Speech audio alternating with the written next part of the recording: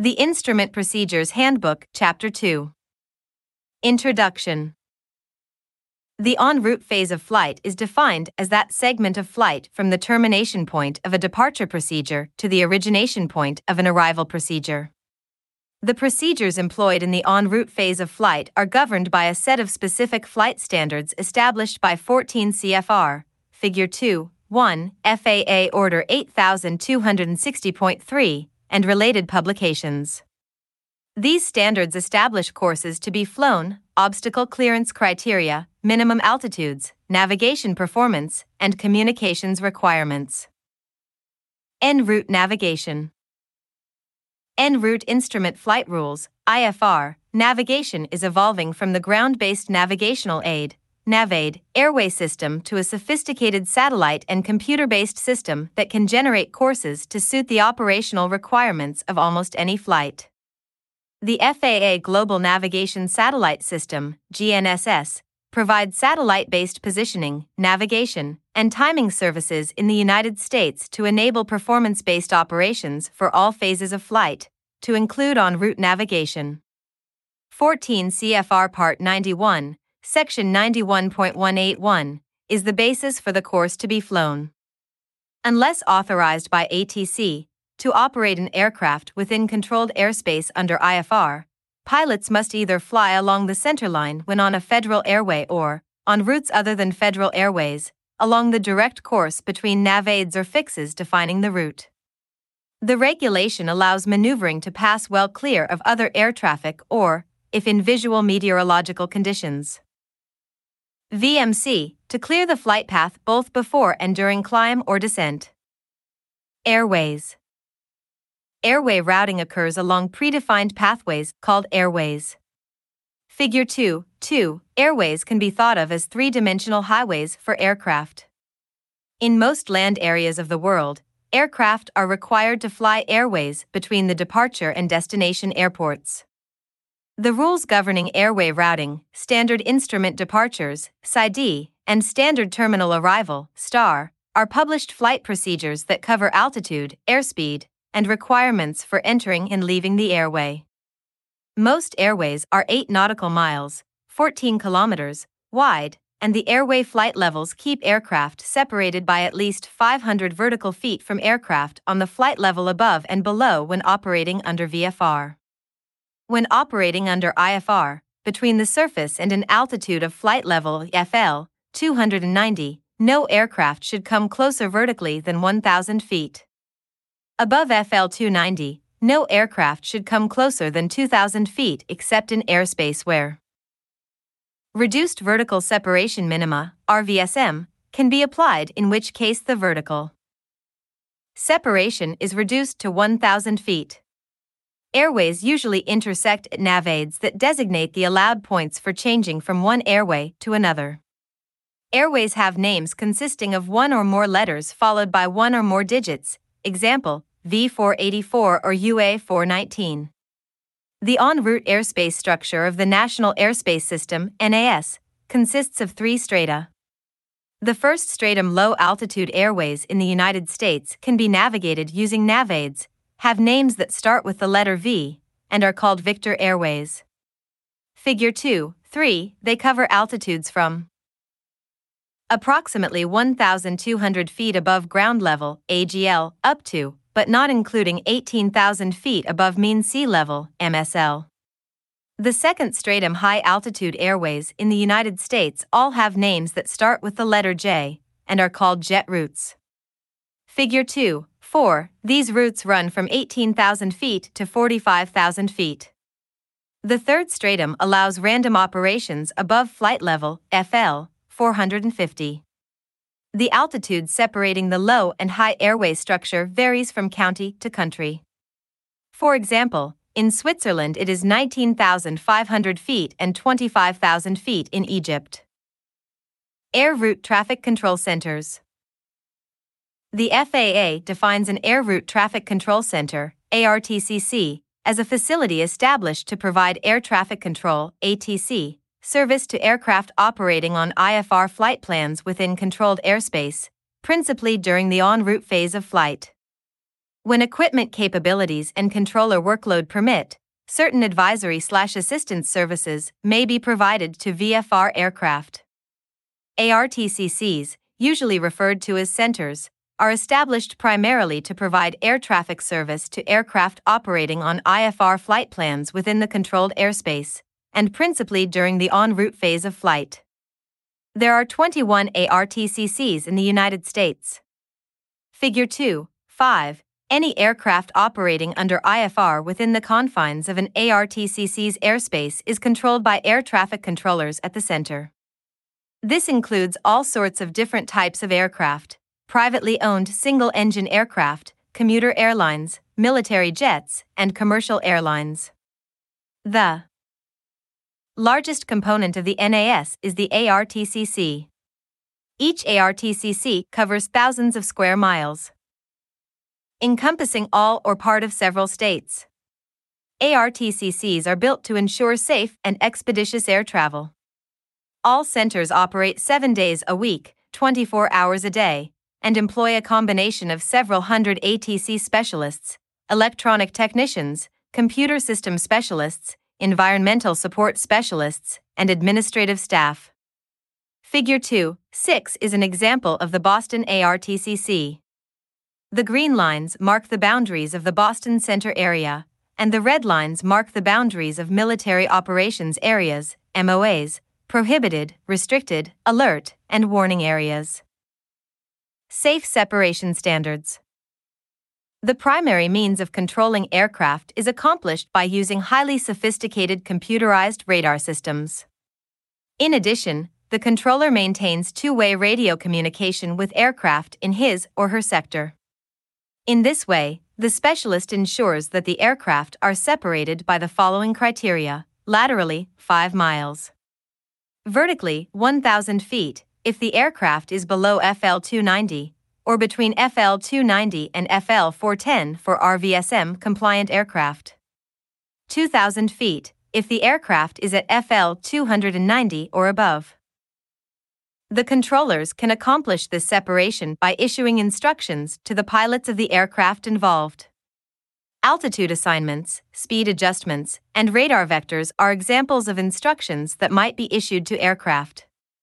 En route control is handled by pinpointing aircraft positions through the use of flight progress strips.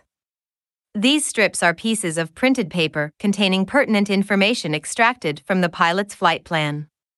These strips are printed 20 minutes prior to an aircraft reaching each center's sector.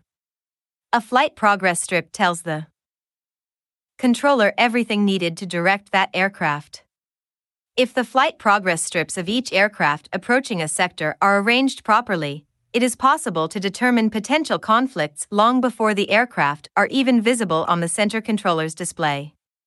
In areas where radar coverage is not available, this is the sole means of separating aircraft.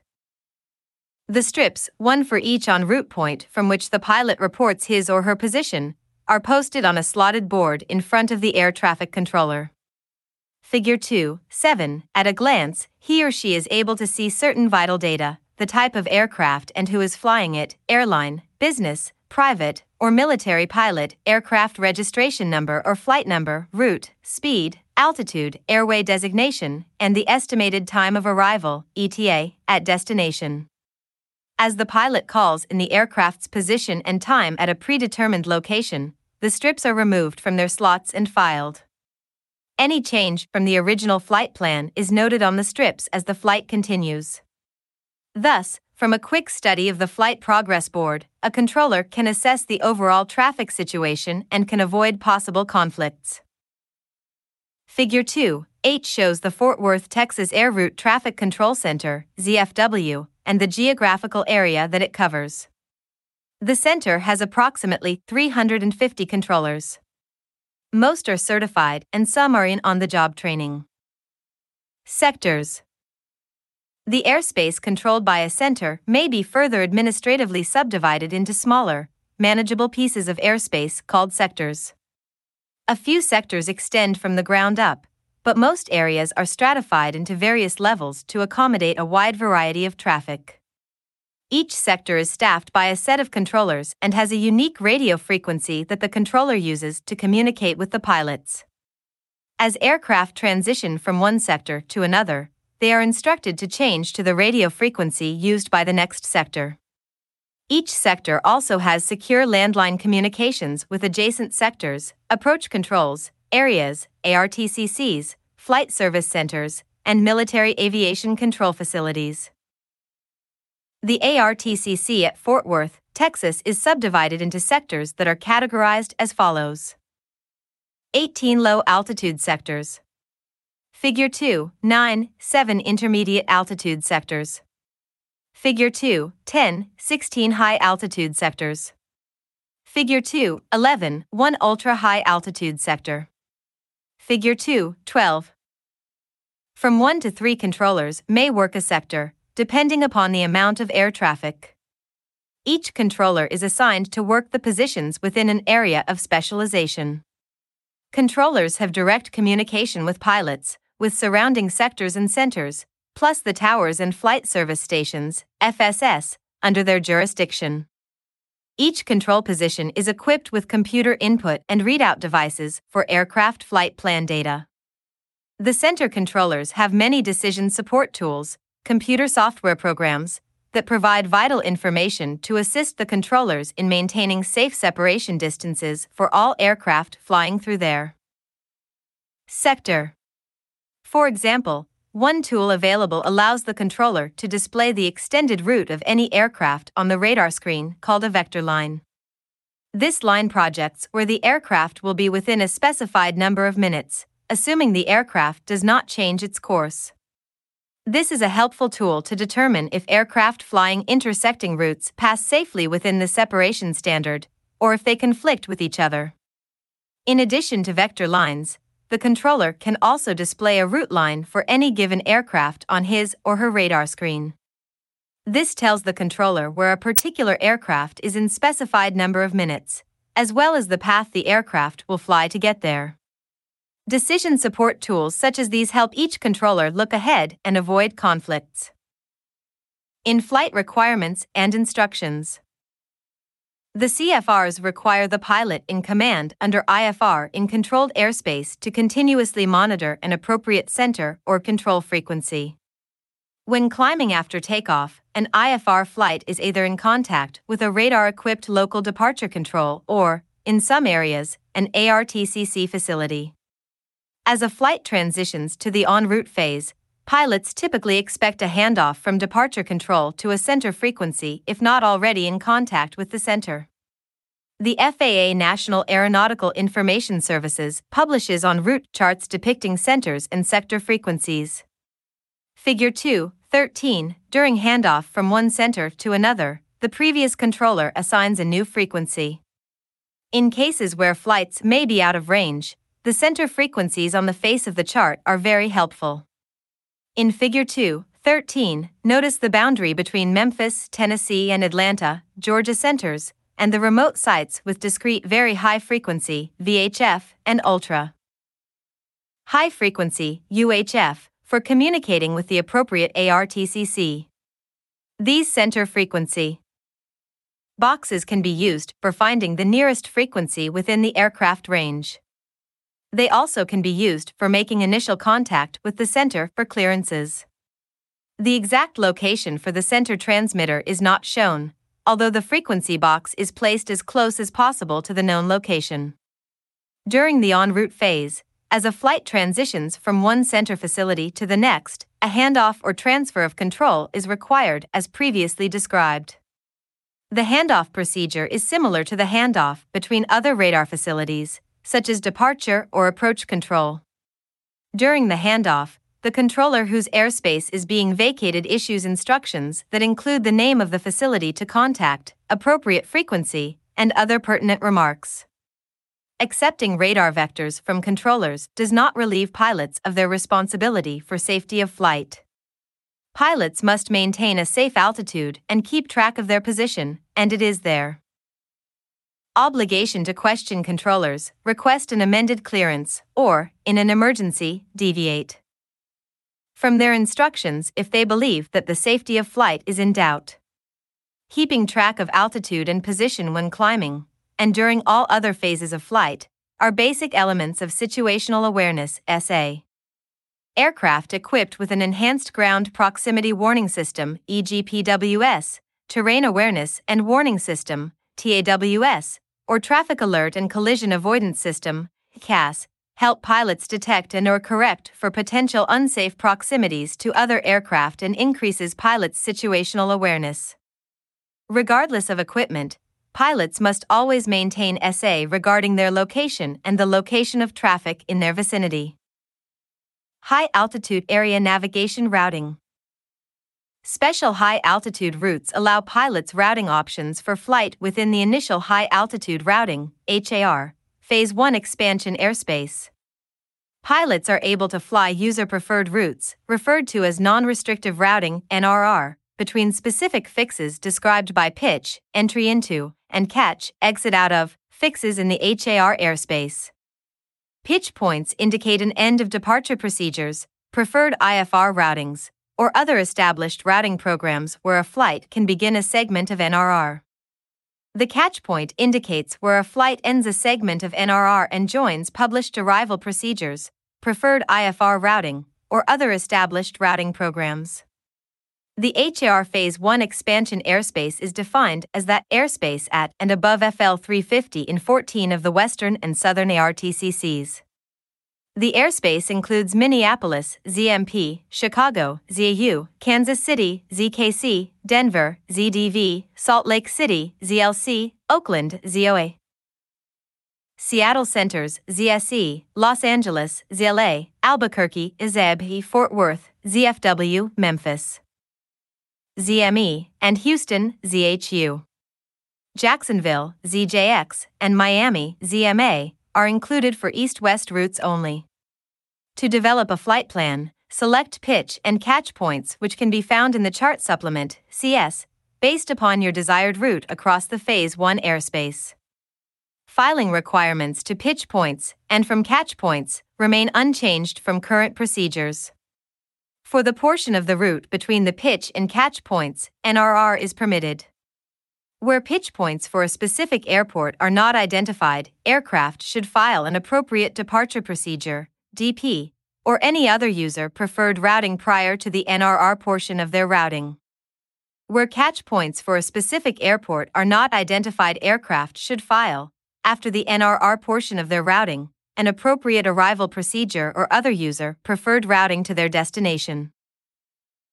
Additionally, information concerning the location and schedule of Special Use Airspace, SUA, and Air Traffic Control Assigned Airspace, ATCAA, can be found at http://sua.faa.gov. ATCAA refers to airspace in the high-altitude structure supporting military and other special operations. Pilots are encouraged to file around these areas when they are scheduled to be active, thereby avoiding unplanned reroutes around them. In conjunction with the HAR program, Area Navigation, RNAV, routes have been established to provide for a systematic flow of air traffic in specific portions of the en route flight environment. The designator for these RNAV routes begin with the letter Q, for example, Q501. Where those routes aid in the efficient orderly management of air traffic, they are published as preferred IFR routes. Preferred IFR routes. Preferred IFR routes are established between busier airports to increase system efficiency and capacity. They normally extend through one or more ARTCC areas and are designed to achieve balanced traffic flows among high-density terminals. IFR clearances are issued on the basis of these routes except when severe weather avoidance procedures or other factors dictate otherwise.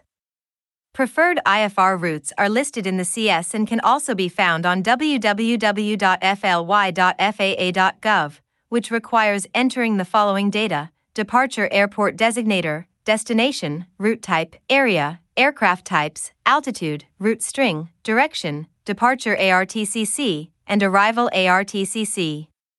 Figure 2.14. If a flight is planned to or from an area having such routes, but the departure or arrival point is not listed in the CS, pilots may use that part of a preferred IFR route that is appropriate for the departure or arrival point listed.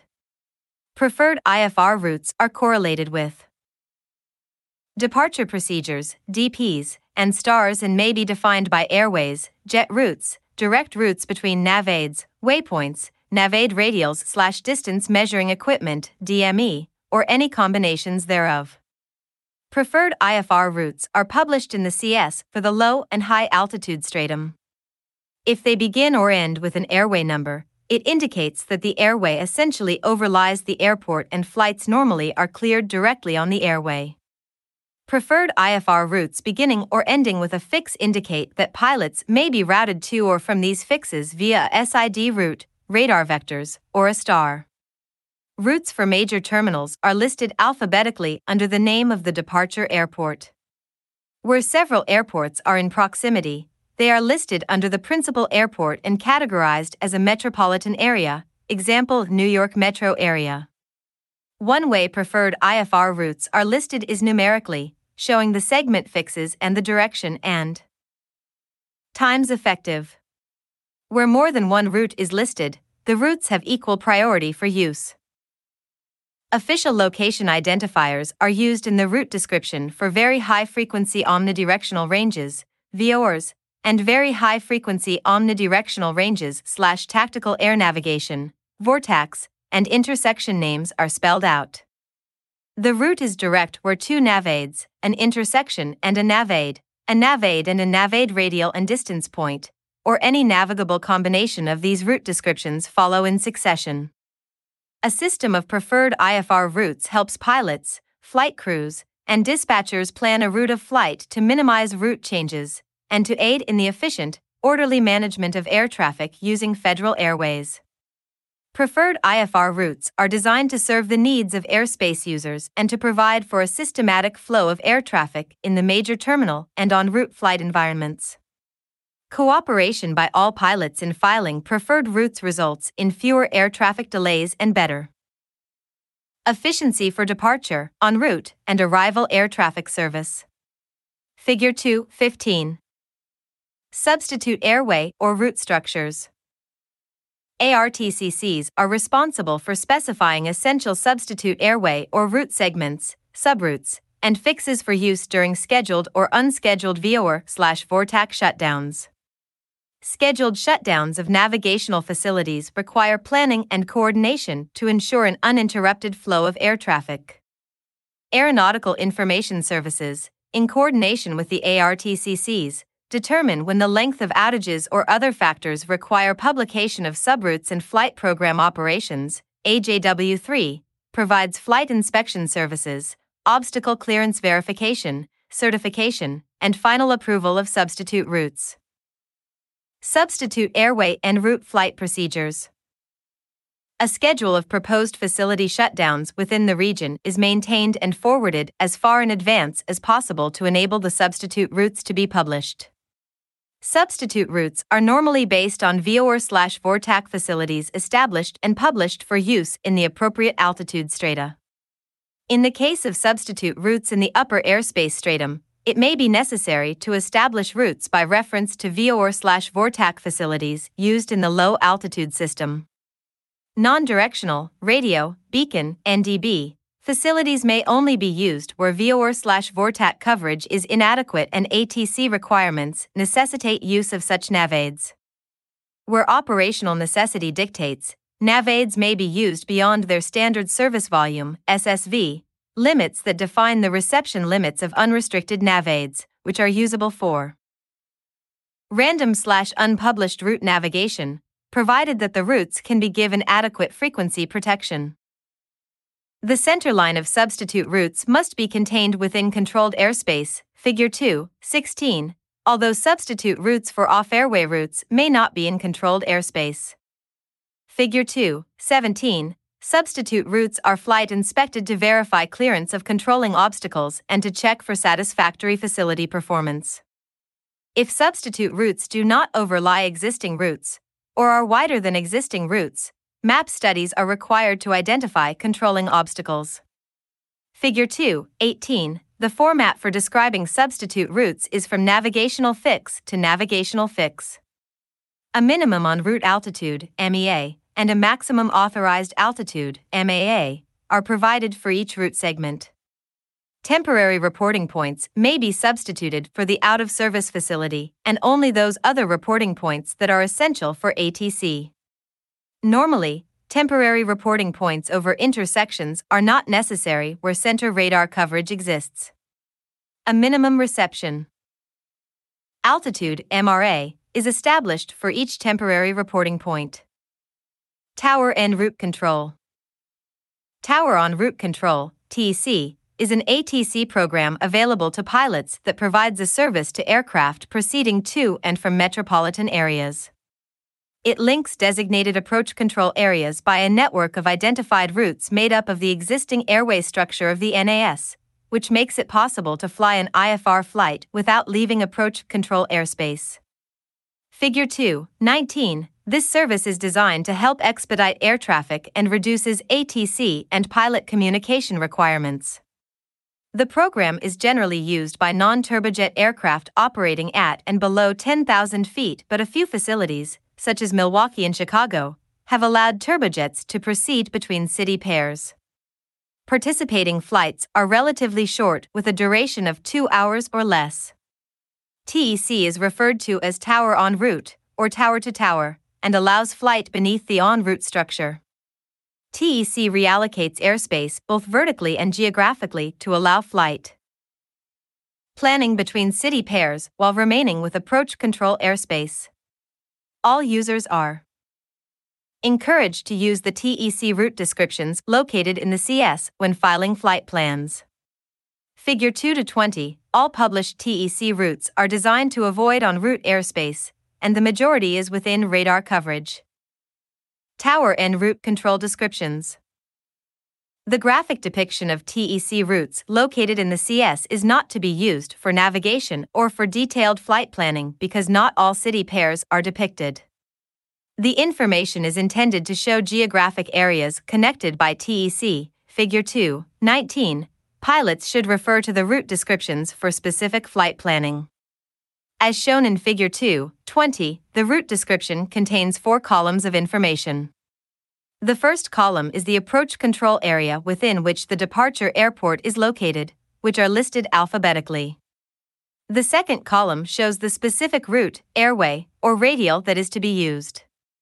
The third column shows the highest altitude allowed for the route, and the fourth shows the destination airport, which are also listed alphabetically.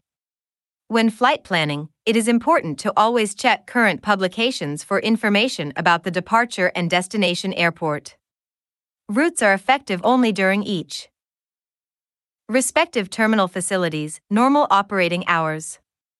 Always check NOTAMs to ensure that appropriate terminal facilities are operating for the planned flight time. Altitudes are always listed in thousands of feet. ATC may request that the pilot changes altitude while in flight in order to maintain the flight within approach control airspace. ATC provides radar monitoring and, if necessary, course guidance if the highest altitude assigned is below the MEA. Shown in Figure 2-21, under the second column, the word direct appears as the route when radar vectors are used or no airway exists. This also indicates that a SID or star may be assigned by ATC. When a navade or intersection identifier appears with no airway immediately preceding or following the identifier, the routing is understood to be direct to or from that point unless otherwise cleared by ATC. Routes beginning and ending with an airway indicate that the airway essentially overflies the airport, or radar vectors are issued. Figure 2.21, where more than one route is listed to the same destination, ensure that the correct route for the type of aircraft classification has been filed. These are denoted after the route in the altitude column using J, jet-powered, M, turboprops/special, cruise speed 190 knots or greater, P, non-jet, cruise speed 190 knots or greater, or Q, non-jet, cruise speed 189 knots or less. Figure 2.22, although all airports are not listed under the destination column, IFR flights may be planned to satellite airports in the proximity of major airports via the same routing. When filing flight plans, the coded route identifier, i.e., BURL1, VTUL4, or POML3, may be used in lieu of the route of flight. Airway and route system. There are 3 fixed route systems established for air navigation purposes. They are the Federal Airway, consisting of VOR, low Victor airways, high jet routes, NDB, low or medium frequency, and the RNAV route system. To the extent possible, these route systems are aligned in an overlying manner to facilitate transition between each. The majority of the airways are made up of Victor airways, jet routes, and RNAV, but some low/medium frequency, L/MF, airways and routes are still being used in Alaska and one other that is located off the coast of North Carolina and is called Green 13, G13.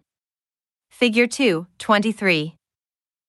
Airway/route depiction. IFR on route charts show all IFR radio nav aids that have been flight checked by the FAA and are operational. The FAA, Aeronautical Information Services, publishes and distributes U.S. government civil aeronautical charts and flight information publications. IFR on route navigation information is provided on 3 charts: IFR on route low altitude chart, IFR on route high altitude chart, and terminal area chart, TAC. Figure 2.24a and b. IFR en route low altitude chart. En route low altitude charts provide aeronautical information for navigation under IFR conditions below 18,000 feet MSL.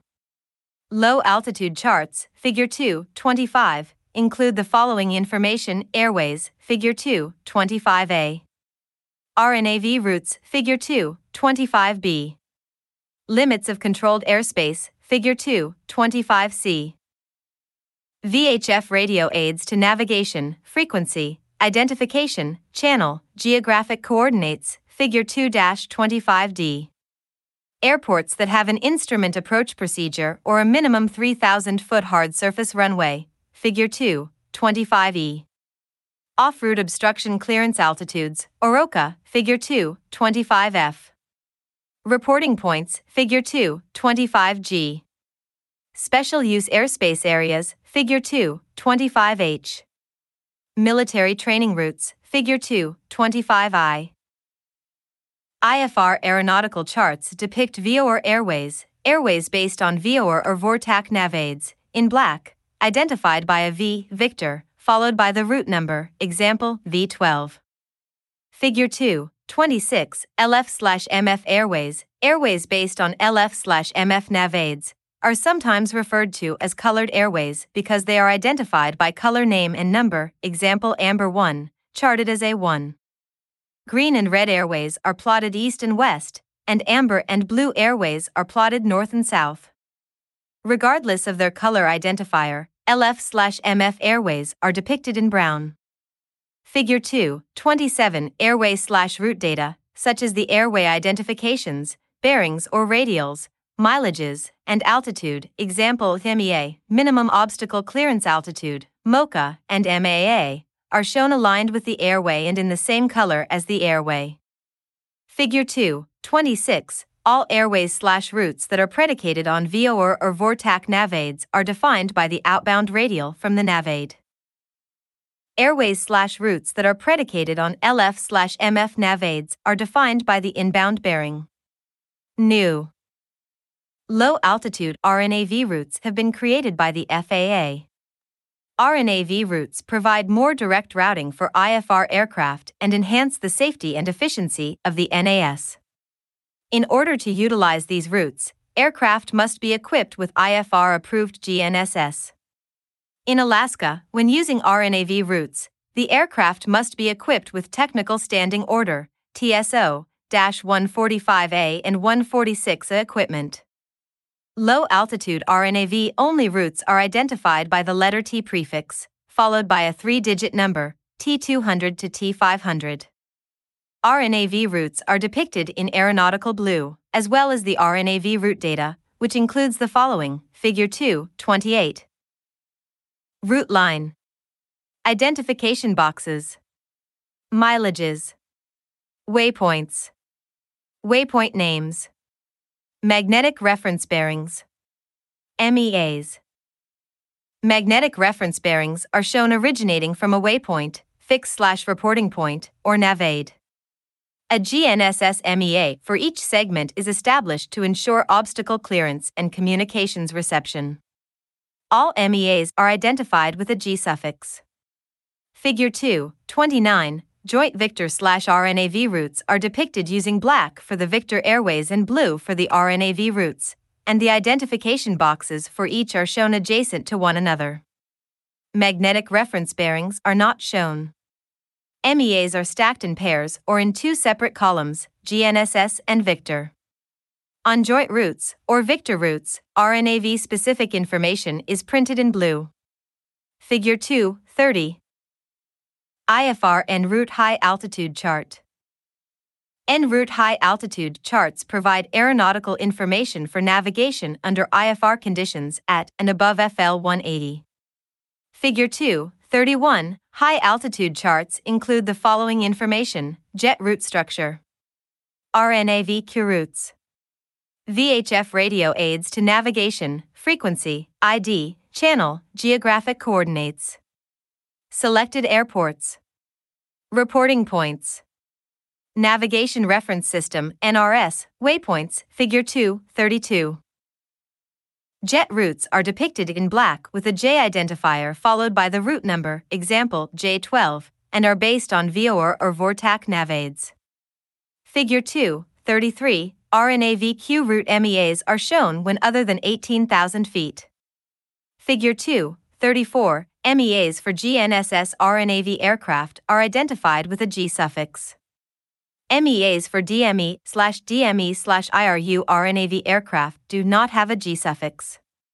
All RNAV routes and associated data is charted in aeronautical blue, and magnetic reference bearings are shown originating from a waypoint, fix/reporting point, or navade. When joint jet/RNAV routes are depicted, the route identification boxes are located adjacent to each other with the route charted in black. Figure 2:35. With the exception of Q routes in the Gulf of Mexico, GNSS or DME/DME/IRU RNAV equipment is required along with radar monitoring capabilities. For aircraft that have DME/DME/IRU RNAV equipment, refer to the CS for specific DME information. VHF airways. Victor airways are a system of established routes that run along specified VOR radials, from one VOR station to another. The purpose is to make flight planning easier, and they help ATC to organize and regulate the air traffic flow. Almost all commercial flights are routed along these airways, but they are available for use by any pilot provided that the proper altitudes are employed. Victor airway navigation procedures. The procedure for getting established on a Victor airway is to either fly directly to a nearby VOR or to intercept an airway radial along the route of flight. Once the pilot is established on an airway, it is important to follow the procedures and guidelines put in place to ensure air traffic separation and optimal safety on the airway. When using Victor airways for navigation, procedures do not allow the pilot to jump from one VOR to another, but must navigate from one to the next by using the alternating outbound/inbound procedure of linking VORs.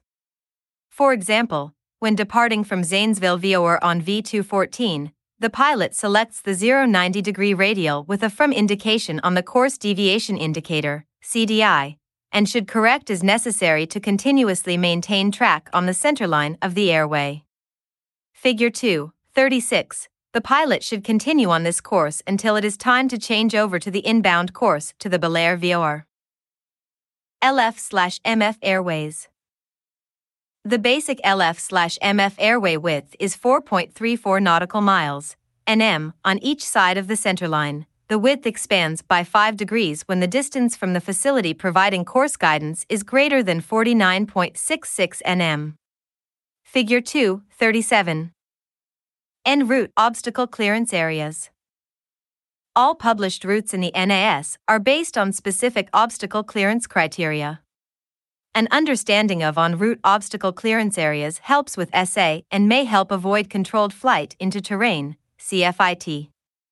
Obstacle clearance areas for the en route phase of flight are identified as primary, secondary, and turning areas. The primary and secondary area obstacle clearance criteria, airway and route widths, and the ATC separation procedures for en route segments are a function of safety and practicality in flight procedures. These flight procedures are dependent upon the pilot, the aircraft, and the navigation system being used, resulting in a total VOR system accuracy factor along with an associated probability factor. The pilot/aircraft information component of these criteria includes pilot ability to track the radial and the flight track resulting from turns at various speeds and altitudes under different wind conditions.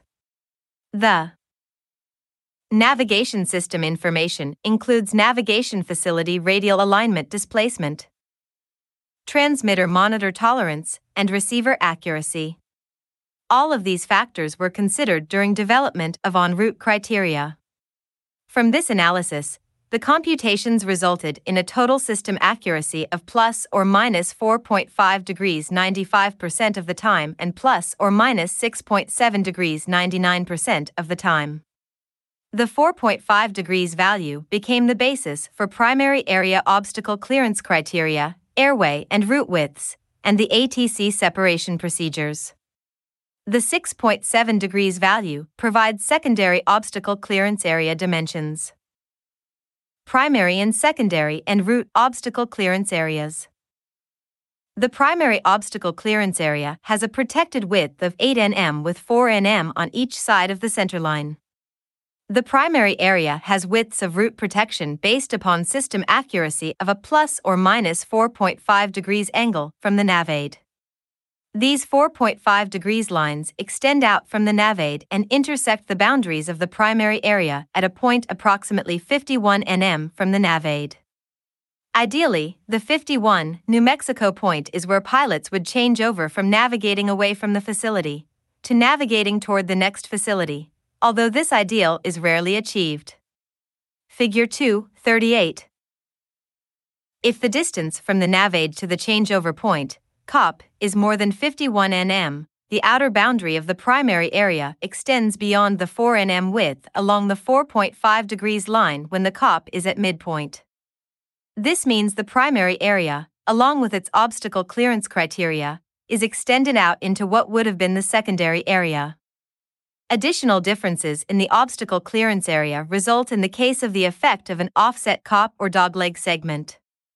For protected en route areas, the minimum obstacle clearance in the primary area, not designated as mountainous under 14 CFR Part 95, IFR altitude, is 1,000 feet over the highest obstacle.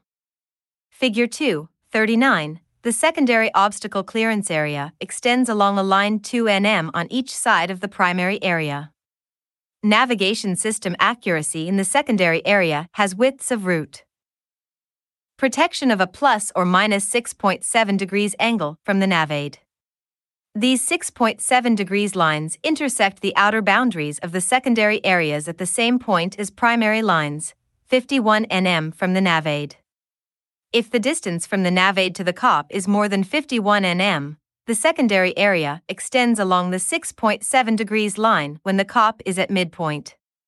Figure 2:40. In all areas, mountainous and non-mountainous, obstacles that are located in secondary areas are considered as obstacles to air navigation if they extend above the secondary obstacle clearance plane.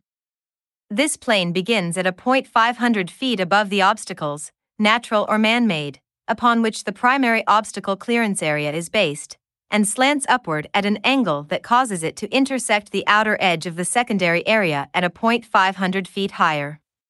Figure 2:41. Changeover points. When flying airways, pilots normally change frequencies midway between navaids, although there are times when this is not practical.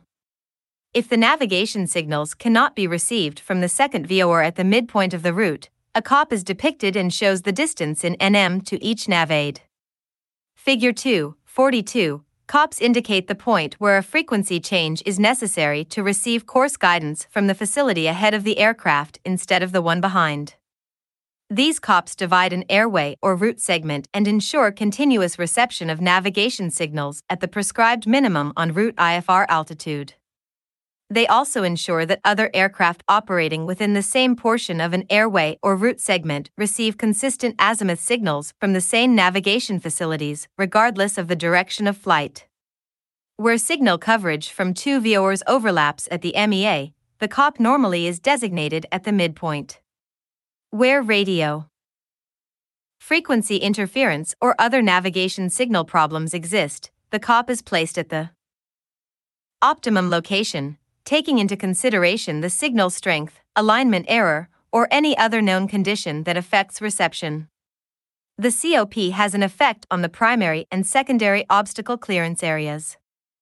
On long airway or route segments, if the distance between two facilities is over 102 nm and the COP is placed at the midpoint, the system accuracy lines extend beyond the minimum widths of 8 and 12 nm, and a flare or spreading outward results at the COP. Figure 2.43. Offset COP and dogleg segments on airways or routes can also result in a flare at the COP.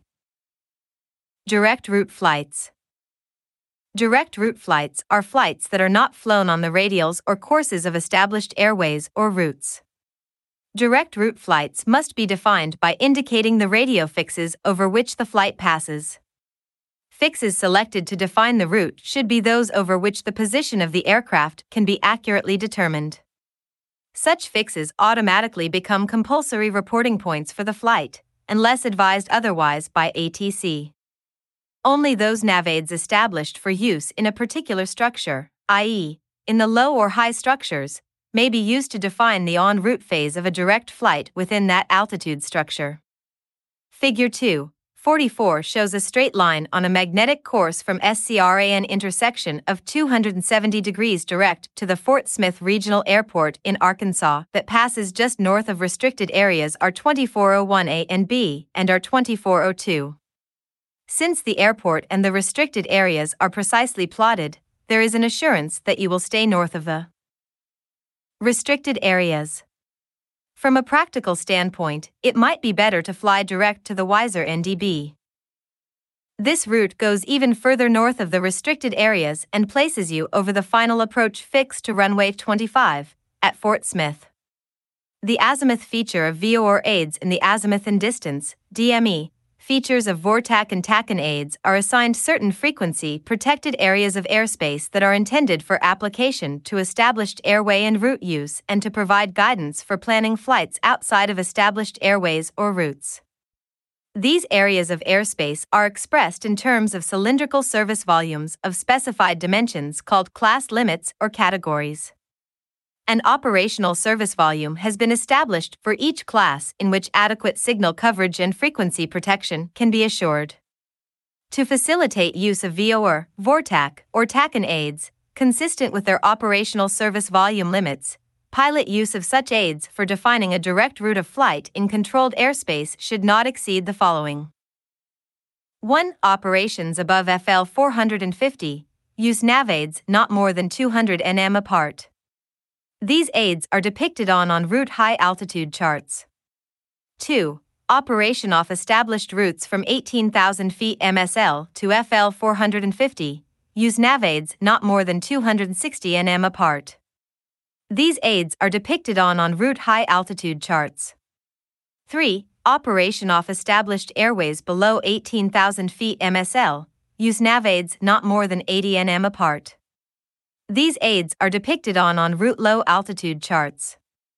4. Operation off established airways between 14,500 feet MSL and 17,999 feet MSL in the conterminous United States, H. Facilities not more than 200 nm apart may be used. Increasing use of self-contained airborne navigational systems that do not rely on the VOR/VORTAC/TACAN system has resulted in pilot requests for direct routes that exceed navaid service volume limits.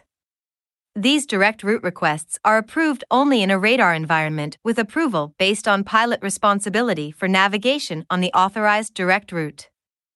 radar flight following is provided by ATC for ATC purposes. At times, ATC initiates a direct route in a radar environment that exceeds NavAid service volume limits. In such cases, ATC provides radar monitoring and navigational assistance as necessary.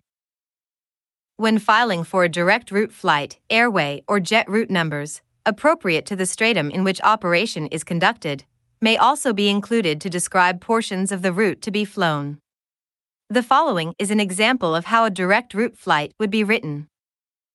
MDW V262 BDF V10 BRL STJ SLN GCK. Spelled out, from Chicago Midway Airport via Victor 262 to Bradford, Victor 10 to Burlington, Iowa, direct St. Joseph, Missouri, direct Salina, Kansas, direct Garden City, Kansas. Note, when route of flight is described by radio fixes, the pilot is expected to fly a direct course between the points named. Pilots should keep in mind that they are responsible for adhering to obstruction clearance requirements on those segments of direct routes that are outside of controlled airspace. The MEAs and other altitudes shown on low-altitude IFR en route charts pertain to those route segments within controlled airspace, and those altitudes may not meet obstruction clearance criteria when operating off those routes. Published RNAV routes.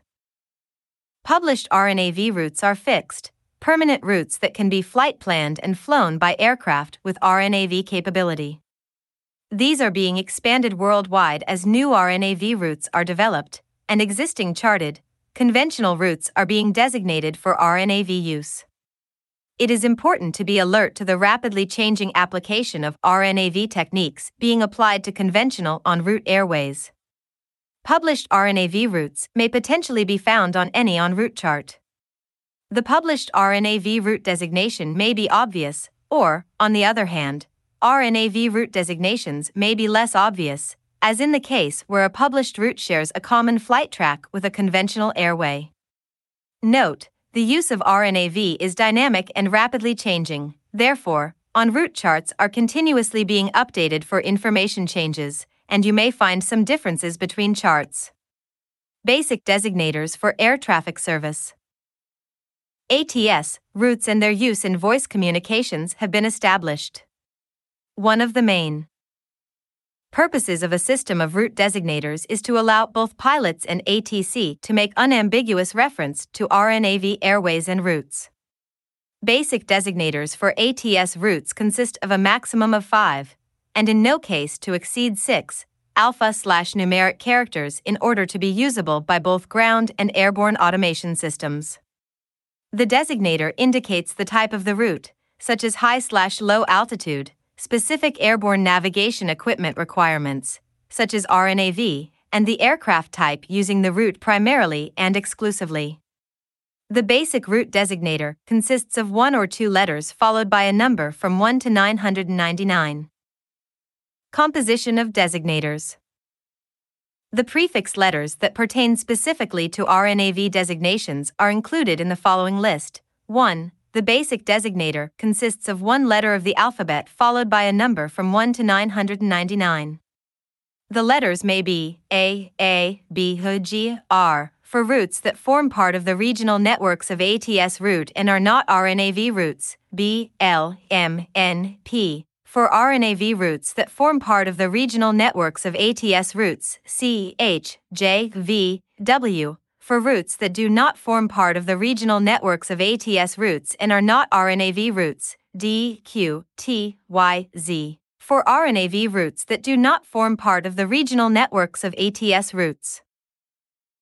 2. Where applicable, 1 supplementary letter must be added as a prefix to the basic designator as follows: A, K, to indicate a low-level route established for use primarily by helicopters, B, U, to indicate that the route or portion thereof is established in the upper airspace, C, S, to indicate a route established exclusively for use by supersonic aircraft during acceleration/deceleration and while in supersonic flight. 3. Where applicable, a supplementary letter may be added after the basic designator of the ATS route as a suffix as follows: A, F, to indicate that on the route or portion thereof advisory service only is provided, BEG, to indicate that on the route or portion thereof flight information services only is provided. C. Y. For RNP1 routes at and above FL 200 to indicate that all turns on the route between 30 degrees and 90 degrees must be made within the tolerance of a tangential arc between the straight leg segments defined with a radius of 22.5 nm, dz. For RNP1 routes at and below FL 190 to indicate that all turns on the route between 30 degrees and 90 degrees should be made within the tolerance of a tangential arc between the straight leg segments defined with a radius of 15 nm. Note, RNAV-Q routes require en route RNAV2, corresponding NAV/E2 code and PBN/C1C4 based on navigation system update source. Use of designators in communications. In voice communications, the basic letter of a designator should be spoken in accordance with the International Civil Aviation Organization, ICAO, spelling alphabet. Where the prefixes K, U, or S, previously mentioned, are used in voice communications, they should be pronounced as K, copter. U, upper, as in the English language. S, supersonic. Where suffixes F, G, Y, or Z specified in above are used, the flight crew should not be required to use them in voice communications. Below is an example of how the letters and numbers are spoken. A11, Alpha 11. UR5, Upper Romeo 5. KB 34, Copter Bravo 34. UW 456, Upper Whiskey 456. The en route chart excerpt depicts 3 published RNAV jet routes, J804R, J888R, and J996R. Figure 2, 45, the R suffix is a supplementary route designator denoting an RNAV route. The overlapping symbols for the AMET intersection and waypoint indicate that AMET can be identified by conventional navigation or by latitude and longitude coordinates. Although coordinates were originally included for aircraft equipped with an inertial navigation system, INS, they are now a good way to cross-check between the coordinates on the chart and in the Flight Management System, FMS, or Global Positioning System, GPS, databases to ensure you are tracking on your intended en route course. The AMET RNAV waypoint includes bearing and distance from the Anchorage VORTAC. Random RNAV routes. Random RNAV routes are direct routes that are based on RNAV capability between waypoints defined in terms of latitude or longitude coordinates, degree distance fixes, or offsets from established routes or airways at a specified distance and direction. Radar monitoring by ATC is required on all random RNAV routes. Random RNAV routes can only be approved in a radar environment. Factors that are considered by ATC when approving random RNAV routes include the capability to provide radar monitoring and compatibility with traffic volume and flow. ATC radar monitor each flight, however, navigation on the random RNAV route is the responsibility of the pilot. Pilots flying aircraft that are equipped with approved area navigation equipment may file for RNAV routes throughout the NAS and may be filed for in accordance with the following procedures. 1. File airport-to-airport flight plans. 2. File the appropriate RNAV capability certification suffix in the flight plan. 3. Plan the random route portion of the flight plan to begin and end over appropriate arrival and departure transition fixes or appropriate navaids for the altitude stratum within which the flight is conducted. The use of normal preferred DPs and star, where established, is recommended. 4. File route structure transitions to and from the random route portion of the flight. 5. Define the random route by waypoints. File route description waypoints by using degree distance fixes based on navigational aids that are appropriate for the altitude stratum. 6. File a minimum of 1 route description waypoint for each ARTCC through whose area the random route is flown. These waypoints must be located within 200 nm of the preceding center's boundary. 7. File an additional route description waypoint for each turn point in the route. 8. Plan additional route description waypoints as required to ensure accurate navigation via the filed route of flight. Navigation is the pilot's responsibility unless ATC assistance is requested. 9. Plan the route of flight so as to avoid prohibited and restricted airspace by 3nm unless permission has been obtained to operate in that airspace and the appropriate ATC facilities are advised. Note: to be approved for use in the NAS, RNAV equipment must meet the appropriate system availability, accuracy, and airworthiness standards. For additional guidance on equipment requirements, see Advisory Circular AC 20-138C, Airworthiness Approval of Positioning and Navigation Systems. For Airborne Navigation Database, see AC 90-105, Approval Guidance for RNP Operations and Barometric Vertical Navigation in the U.S. National Airspace System. Pilots flying aircraft that are equipped with latitude/longitude coordinate navigation capability, independent of VORF/TACAN references, may file for random RNAV routes at and above FL 390 within the conterminous United States using the following procedures. 1. File airport-to-airport flight plans prior to departure. 2. File the appropriate RNAV capability certification suffix in the flight plan. 3. Plan the random route portion of the flight to begin and end over published departure/arrival transition fixes or appropriate navaids for airports without published transition procedures. The use of preferred departure and arrival routes, such as DP and STAR where established, is recommended. 4. Plan the route of flight so as to avoid prohibited and restricted airspace by 3nm unless permission has been obtained to operate in that airspace and the appropriate ATC facility is advised. 5. Define the route of flight after the departure fix, including each intermediate fix, turn point, and the arrival fix for the destination airport in terms of latitude/longitude coordinates plotted to the nearest minute or in terms of Navigation Reference System (NRS) waypoints. 4.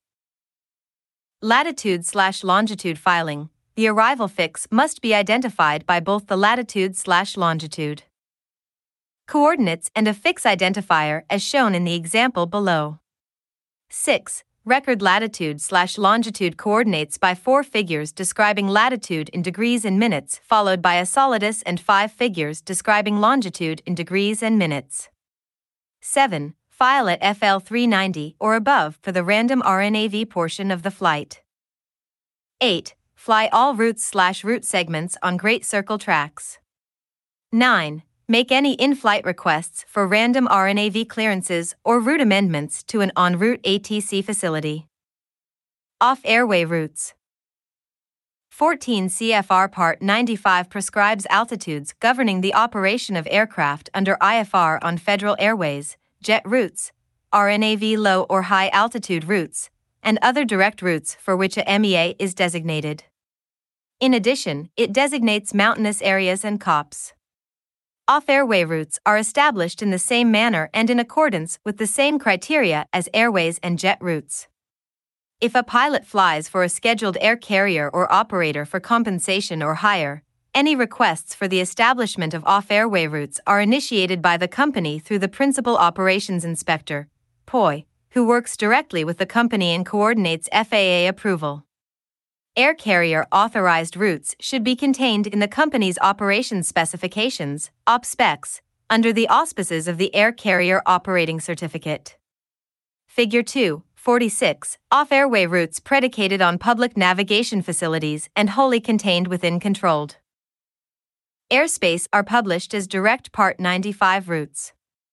Off-airway routes predicated on privately owned navigation facilities or not contained wholly within controlled airspace are published as off-airway non-Part 95 routes. In evaluating the adequacy of off-airway routes, the following items are considered: the type of aircraft and navigation systems used, proximity to military bases, training areas, low-level military routes, and the adequacy of communications along the route. Commercial operators planning to fly off-airway routes should have specific instructions in the company's OP-specs that address en route limitations and provisions regarding en route authorizations to use the GPS or other RNAV systems in the NAS. The company's manuals and checklists should include practices and procedures for long-range navigation and training on the use of long-range navigation equipment. Minimum equipment lists, MELs, and maintenance programs must address the long-range navigation equipment. Examples of other selected areas requiring specialized en route authorization include the following. Class 1 navigation in the United States, Class A airspace using area of long-range navigation system. Class 2 navigation using multiple long-range navigation systems. Operations in Central East Pacific airspace. North Pacific operations. Operations within North Atlantic, NAT, Minimum Navigation Performance Specifications, MNPS, airspace. Operations in areas of magnetic unreliability. North Atlantic operation, NAT/OPS, with two-engine aircraft under 14 CFR Part 121. Extended Range Operations, EROPS, with two-engine aircraft under 14 CFR Part 121. Special fuel reserves in international operations. Planned in-flight redispatch or re-release en route. Extended over-water operations using a single long-range communication system. Operations in Reduced Vertical Separation Minimum, RVSM, airspace. Off-route obstacle clearance altitude. An off-route obstruction clearance altitude, OROCA, is an off-route altitude that provides obstruction clearance with a 1,000-foot buffer in non-mountainous terrain areas and a 2,000-foot buffer in designated mountainous areas within the United States. This altitude may not provide signal coverage from ground-based NavAids, ATC radar, or communications coverage. OROCAs are intended primarily as a pilot tool for emergencies and SA. OROCAs depicted on en route charts do not provide the pilot with an acceptable altitude for terrain and obstruction clearance for the purposes of off-route, random RNAV direct flights in either controlled or uncontrolled airspace. OROCAs are not subject to the same scrutiny as MEAs, minimum vectoring altitude, MVAs, MOCAs, and other minimum IFR altitudes. Since they do not undergo the same obstruction evaluation, airport airspace analysis procedures, or flight inspection, they cannot provide the same level of confidence as the other minimum IFR altitudes. When departing an airport VFR intending to or needing to obtain an IFR clearance en route, you must be aware of the position of your aircraft relative to terrain and obstructions. When accepting a clearance below the MEA, MIA, MVA, or the OROCA, you are responsible for your own terrain/obstruction clearance until reaching the MEA, MIA, or MVA. If unable to visually maintain terrain/obstruction clearance, pilots should advise ATC and state intentions of the flight. Figure 2-47. For all random RNAV flights, there needs to be at least one waypoint in each ARTCC area through which you intend to fly. One of the biggest problems in creating an RNAV direct route is determining if the route goes through special use airspace. For most direct routes, the chances of going through prohibited, restricted, or special use airspace are good. In the United States, all direct routes should be planned to avoid prohibited or restricted airspace by at least 3 nm. If a bend in a direct route is required to avoid special use airspace, the turning point needs to be part of the flight plan. Two of the most prominent long-range navigation systems today include FMS with integrated GPS and standalone GPS. The following example is a simplified overview showing how the RNAV systems might be used to fly a random RNAV route. Shown in Figure 2-48, the aircraft is northeast of Tuba City Vortac at FL 200 using RNAV, showing both GPS and FMS, RNAV direct on a southwest heading to Lindbergh Regional Airport in Winslow.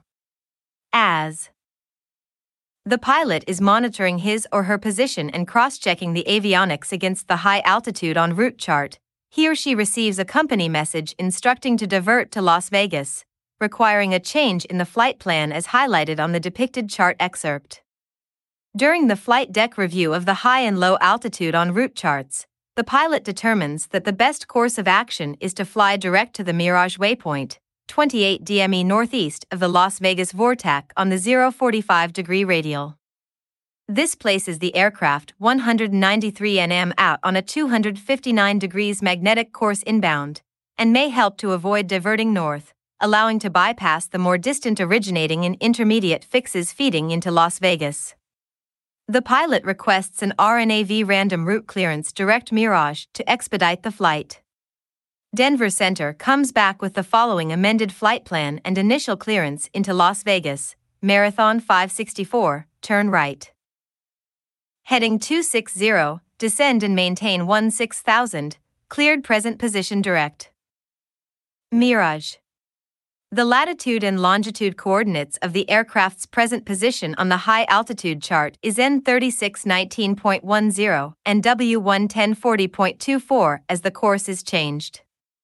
Notice the GPS moving map, upper left, the FMS control display unit, below the GPS, and FMS map mode navigation displays, to the right of the GPS, as the flight is rerouted to Las Vegas. For SA, the pilot makes. Note that the altitude is well above any of the Orokas on the direct route as the flight arrives in the Las Vegas area using the low-altitude chart. Monitoring of navigation facilities. VOR, Vortac, and Instrument Landing System (ILS) facilities, as well as most NDBs and marker beacons installed by the FAA, are provided with an internal monitoring feature. Internal monitoring is provided at the facility through the use of equipment that causes a facility shutdown if performance deteriorates below established tolerances. A remote status indicator also may be provided through the use of a signal sampling receiver, microwave link, or telephone circuit. Older FAA NDBs and some non-federal NDBs do not have the internal feature, and monitoring is accomplished by manually checking the operation at least once each hour. FAA facilities, such as Automated Flight Service Stations, AFSSs, and ARTCCs/sectors, are usually the control point for NAVAID facility status.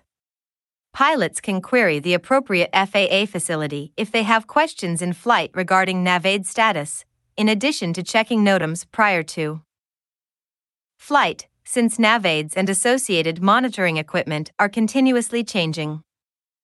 Navigational gaps. A navigational course guidance gap, referred to as an MEA gap, describes a distance along an airway or route segment where a gap in navigational signal coverage exists. The navigational gap may not exceed a specific distance that varies directly with altitude, from 0 nm at sea level to 65 nm at 45,000 feet MSL, and not more than one gap may exist in the airspace structure for the airway or route segment. Additionally, a gap usually does not occur at any airway or route turning point. To help ensure the maximum amount of continuous positive course guidance available when flying, there are established en route criteria for both straight and turning segments. Where large gaps exist that require altitude changes, MEA steps may be established at increments of not less than 2,000 feet below 18,000 feet MSL, or not less than 4,000 feet at 18,000 MSL and above, provided that a total gap does not exist for the entire segment within the airspace structure. MEA steps are limited to one step between any two facilities to eliminate continuous or repeated changes of altitude in problem areas. The allowable navigational gaps pilots can expect to see are determined, in part, by reference to the graph depicted in Figure 2.49. Notice the en route chart excerpt depicting that the MEA is established with a gap in navigation signal coverage northwest of the carbon VOR/DME on V134. At the MEA of 13,000, the allowable navigation course guidance gap is approximately 18.5 nm, as depicted in Figure 2.49. The navigation gap area is not identified on the chart by distances from the navigation facilities. Proper flight planning will help pilots prepare for MEA gaps by ensuring that appropriate maps are available, as they may need to dead reckon through the gap. Calculating the ground track, with adjustments for winds, before and after the gap will also help to stay on course when navigational course guidance is not available. NAVAID accuracy check. The CFRs and good judgment dictate that the equipment of aircraft flying under IFR be within a specified tolerance before taking off. When approved procedures are available, they should be used for all equipment inspections. VOR accuracy. VOR accuracy can be checked by using any of the following methods: VOR test facility signal, VOT, VOR checkpoint signs, dual VOR check, or airborne VOR check. VOT. The VOT is an approved test signal and is located on an airport. This enables the pilot to check the VOR accuracy from the flight deck before takeoff. Listed below are the steps used for a VOT. 1. Tune the VOR receiver to the VOT frequency. VOT frequencies can be found in the CS. Figure 2:50. These frequencies are coded with a series of Morse code dots or a continuous 1020 cycle tone. 2. On the VOR, set the course selector to 0 degrees and the track bar, TB, indicator should read center. The TO from indicator should read from. 3. Set the course selector to 180 degrees and the TO from indicator should read TO and the TB should then be centered. Note: determining the exact error in the receiver is done by turning the track selector until the TB is centered and noting the degrees difference between 180 degrees or 0 degrees. The maximum bearing error with the VOT system check is plus or minus 4 degrees, and apparent errors greater than 4 degrees indicate that the VOR receiver is beyond acceptable tolerance. VOR checkpoint signs. Many aerodromes have VOR checkpoint signs that are located beside the taxiways. Figure 2-51, these signs indicate the exact point on the aerodrome that there is sufficient signal strength from a VOR to check the aircraft's VOR receiver against the radial designated on the sign. Listed below are the steps to use at a VOR checkpoint. 1. Tune the proper VOR frequency. 2. Identify the VOR frequency. 3. Set the published radial on the course deviation indicator, CDI. 4. Confirm that the TB is centered. 5. Check the needle sensitivity by changing the omnibearing select, OBS, 10 degrees each way. 6. Set the reciprocal of the radial and check the TO from flag change. 7. The maximum permissible difference between aircraft equipment and the designated radial is 4 degrees and 0.5 nm of the posted distance. Dual VOR check. If a VOT or VOR checkpoint is not available and the aircraft is equipped with dual VORs, the equipment may be checked against one another by tuning both sets to the VOR facility at the same time and noting the indicated bearings to that station. Figure 2:52. A difference greater than 4 degrees between the two VORs indicates that one of the receivers may be out of tolerance. Airborne VOR check. VOR equipment can also be checked for accuracy while in flight by flying over a fix or landmark located on a published radial and noting the indicated radial. Variances of more than 6 degrees from the published radial should be considered out of tolerance and not be used for IFR navigation. NDB accuracy check. The pilot must identify an NDB before using it for navigation, and continuously monitor it while using it or an instrument approach. The lack of an ident may indicate that the NDB is out of service, even though it may still be transmitting, for instance for maintenance or test purposes. If an incorrect ident is heard, then the NDB should not be used. RNAV accuracy check. RNAV accuracy checks may differ depending on the different type of equipment and manufacturer. When available, all written procedures should be followed. Below is a list of generic checks that should be used when checking the accuracy of the system prior to flight. 1. System initialization. Pilots should confirm that the navigation database is current and verify that the aircraft's present position has been entered correctly. 2. Active flight plan check. The active flight plan should be checked by comparing the aeronautical charts, departure and arrival procedures, and other applicable documents with the map display. 3. Prior to takeoff, ensure that the RNAV system is available.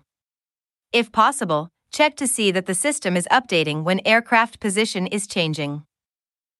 Note: while in flight, continue to verify system accuracy by displaying bearing/range to a VOR/DME on the RNAV system and compare it to the actual RMI reading of that particular navaid. Waypoints. Waypoints are predetermined geographical locations that are defined in terms of latitude/longitude coordinates or fixes, used to define an RNAV route or the flight path of an aircraft employing RNAV. Waypoints may be a simple named point in space or may be associated with existing navaids, intersections, or fixes. A waypoint is most often used to indicate a change in direction, speed, or altitude along the desired path. Aviation RNAV procedures make use of both flyover and flyby waypoints. A flyover waypoint is a waypoint that must be crossed vertically by an aircraft. A flyby waypoint is a waypoint that marks the intersection of two straight paths, with the transition from one path to another being made by the aircraft using a precisely calculated turn that flies by but does not vertically cross the waypoint. Figure 2.53. User-defined waypoints. Pilots typically create user-defined waypoints for use in their own random RNAV direct navigation.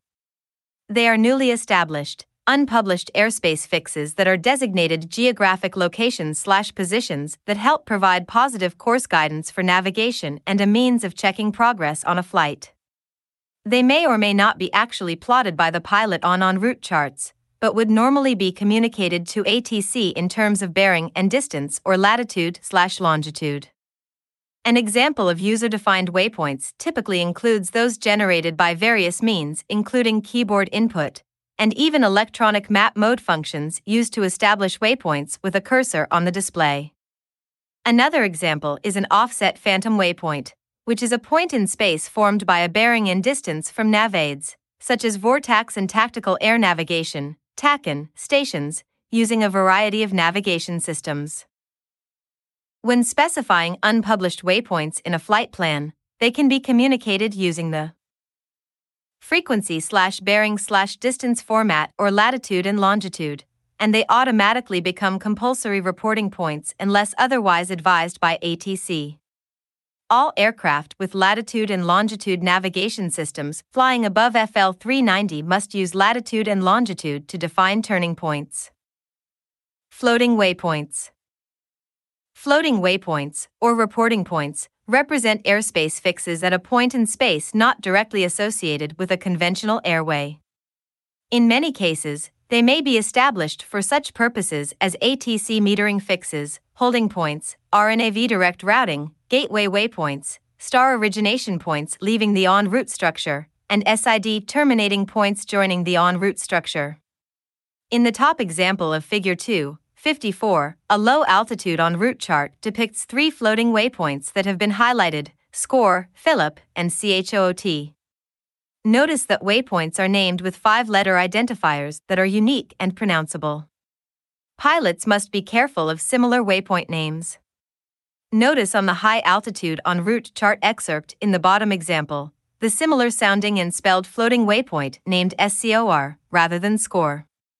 This emphasizes the importance of correctly entering waypoints into database-driven navigation systems.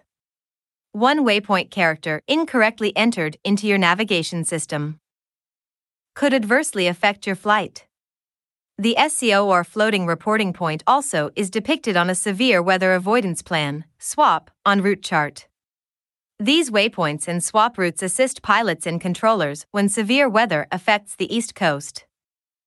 Computer navigation performance. An integral part of RNAV using en route charts typically involves the use of airborne navigation databases.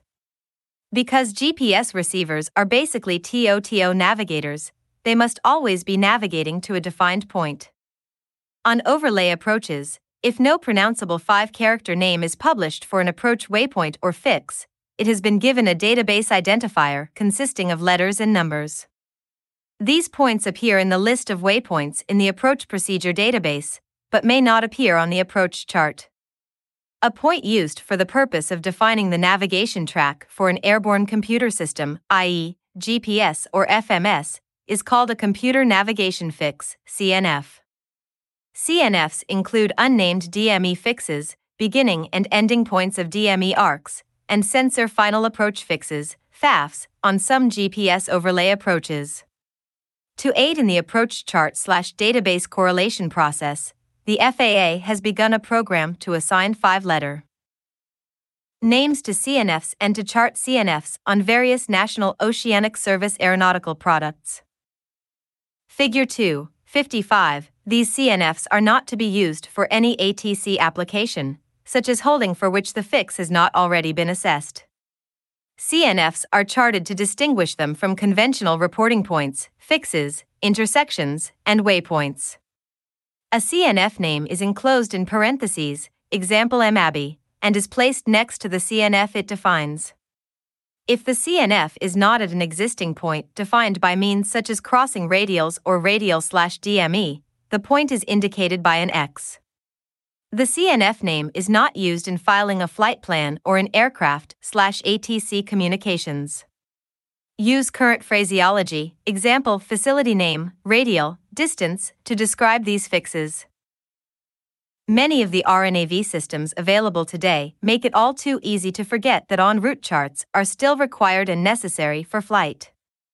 As important as databases are, they really are on board the aircraft to provide navigation guidance and situational awareness, SA. They are not intended as a substitute for paper charts. When flying with GPS, FMS, or planning a flight with a computer, it is critical to understand the limitations of the system you are using, for example, incomplete information, unloadable procedures, complex procedures, and database storage limitations. Required navigation performance. Required navigation performance, RNP, is RNAV with onboard navigation monitoring and alerting. RNP is also a statement of navigation performance necessary for operation within a defined airspace. A critical component of RNP is the ability of the aircraft navigation system to monitor its achieved navigation performance, and to identify for the pilot whether the operational requirement is, or is not being met during an operation. This onboard performance monitoring and alerting capability, therefore, allows a lessened reliance on ATC intervention via radar monitoring, automatic dependent surveillance broadcast, ADSB, multilateration, communications, and/or route separation to achieve the overall safety of the operation. RNP capability of the aircraft is a major component in determining the separation criteria to ensure that the overall containment of the operation is met. The RNP capability of an aircraft varies depending upon the aircraft equipment and the navigation infrastructure. For example, an aircraft may be equipped and certified for RNP 1.0, but may not be capable of RNP 1.0 operations due to limited NavAid coverage. RNP levels. An RNP level or type is applicable to a selected airspace, route, or procedure. As defined in the pilot/controller glossary, the RNP level or type is a value typically expressed as a distance in nautical miles from the intended centerline of a procedure, route, or path. RNP applications also account for potential errors at some multiple of RNP level, example, twice the RNP level. Standard RNP levels. United States standard values supporting typical RNP airspace are shown in Figure 2.56. Other RNP levels as identified by ICAO, other states, and the FAA may also be used. Application of standard RNP levels. United States standard levels of RNP typically used for various routes and procedures supporting RNAV operations may be based on use of a specific navigational system or sensor, such as GPS, or on multi-sensor RNAV systems having suitable performance. Note: the performance of navigation in RNP refers not only to the level of accuracy of a particular sensor or aircraft navigation system, but also to the degree of precision with which the aircraft is flown. Specific required flight procedures may vary for different RNP levels. IFR en route altitudes. Minimum en route altitudes, MEAs, minimum reception altitudes, MRAs, maximum authorized altitudes, MAAs, minimum obstacle clearance altitudes, MOCAs, minimum turning altitudes, MTAs, and minimum crossing altitudes, MCAs, are established by the FAA for instrument flight along federal airways, as well as some off-airway routes. The altitudes are established after it has been determined that the nav aids to be used are adequate and so oriented on the airways or routes that signal coverage is acceptable, and that flight can be maintained within prescribed route widths. For IFR operations, regulations require that pilots operate their aircraft at or above minimum altitudes. Except when necessary for takeoff or landing, pilots may not operate an aircraft under IFR below applicable minimum altitudes, or if no applicable minimum altitude is prescribed, in the case of operations over an area designated as mountainous, an altitude of 2,000 feet above the highest obstacle within a horizontal distance of 4, New Mexico from the course to be flown. In any other case, an altitude of 1,000 feet above the highest obstacle within a horizontal distance of 4, New Mexico from the course to be flown must be maintained as a minimum altitude. If both a MEA and a MOCA are prescribed for a particular route or route segment, pilots may operate an aircraft below the MEA down to, but not below, the MOCA, only when within 22 nm of the VOR. When climbing to a higher minimum IFR altitude, MIA, pilots must begin climbing immediately after passing the point beyond which that minimum altitude applies, except when ground obstructions intervene. The point beyond which that higher minimum altitude applies must be crossed at or above the applicable MCA for the VOR. If on an IFR flight plan, but cleared by ATC to maintain VFR conditions on top, pilots may not fly below minimum on route IFR altitudes. Minimum altitude rules are designed to ensure safe vertical separation between the aircraft and the terrain. These minimum altitude rules apply to all IFR flights, whether in IFR or VFR weather conditions, and whether assigned a specific altitude or VFR conditions on top. Minimum en route altitude, MEA. The MEA is the lowest published altitude between radio fixes that assures acceptable navigational signal coverage and meets obstacle clearance requirements between those fixes. The MEA prescribed for a federal airway or segment, RNAV low or high route, or other direct route applies to the entire width of the airway, segment, or route between the radio fixes defining the airway, segment, or route. MEAs for routes wholly contained within controlled airspace normally provide a buffer above the floor of controlled airspace consisting of at least 300 feet within transition areas and 500 feet within control areas. MEAs are established based upon obstacle clearance over terrain and man-made objects, adequacy of navigation facility performance, and communications requirements. RNAV minimum en route altitude. RNAV MEAs are depicted on some IFR en route low altitude charts, allowing both RNAV and non-RNAV pilots to use the same chart for instrument navigation. Minimum reception altitude, MRA. MRAs are determined by FAA flight inspection traversing an entire route of flight to establish the minimum altitude the navigation signal can be received for the route and for off-course nav-aid facilities that determine a fix. When the MRA at the fix is higher than the MEA, an MRA is established for the fix and is the lowest altitude at which an intersection can be determined. Maximum authorized altitude, MAA. An MAA is a published altitude representing the maximum usable altitude or flight level for an airspace structure or route segment. Figure 2:57. It is the highest altitude on a federal airway, jet route, RNAV low or high route, or other direct route for which an MEA is designated at which adequate reception of navigation signals is assured. MAAs represent procedural limits determined by technical limitations or other factors, such as limited airspace or frequency interference of ground-based facilities. Minimum obstruction clearance altitude, MOCA. The MOCA is the lowest published altitude in effect between fixes on VOR airways, off-airway routes, or route segments that meets obstacle clearance requirements for the entire route segment. Figure 2:58.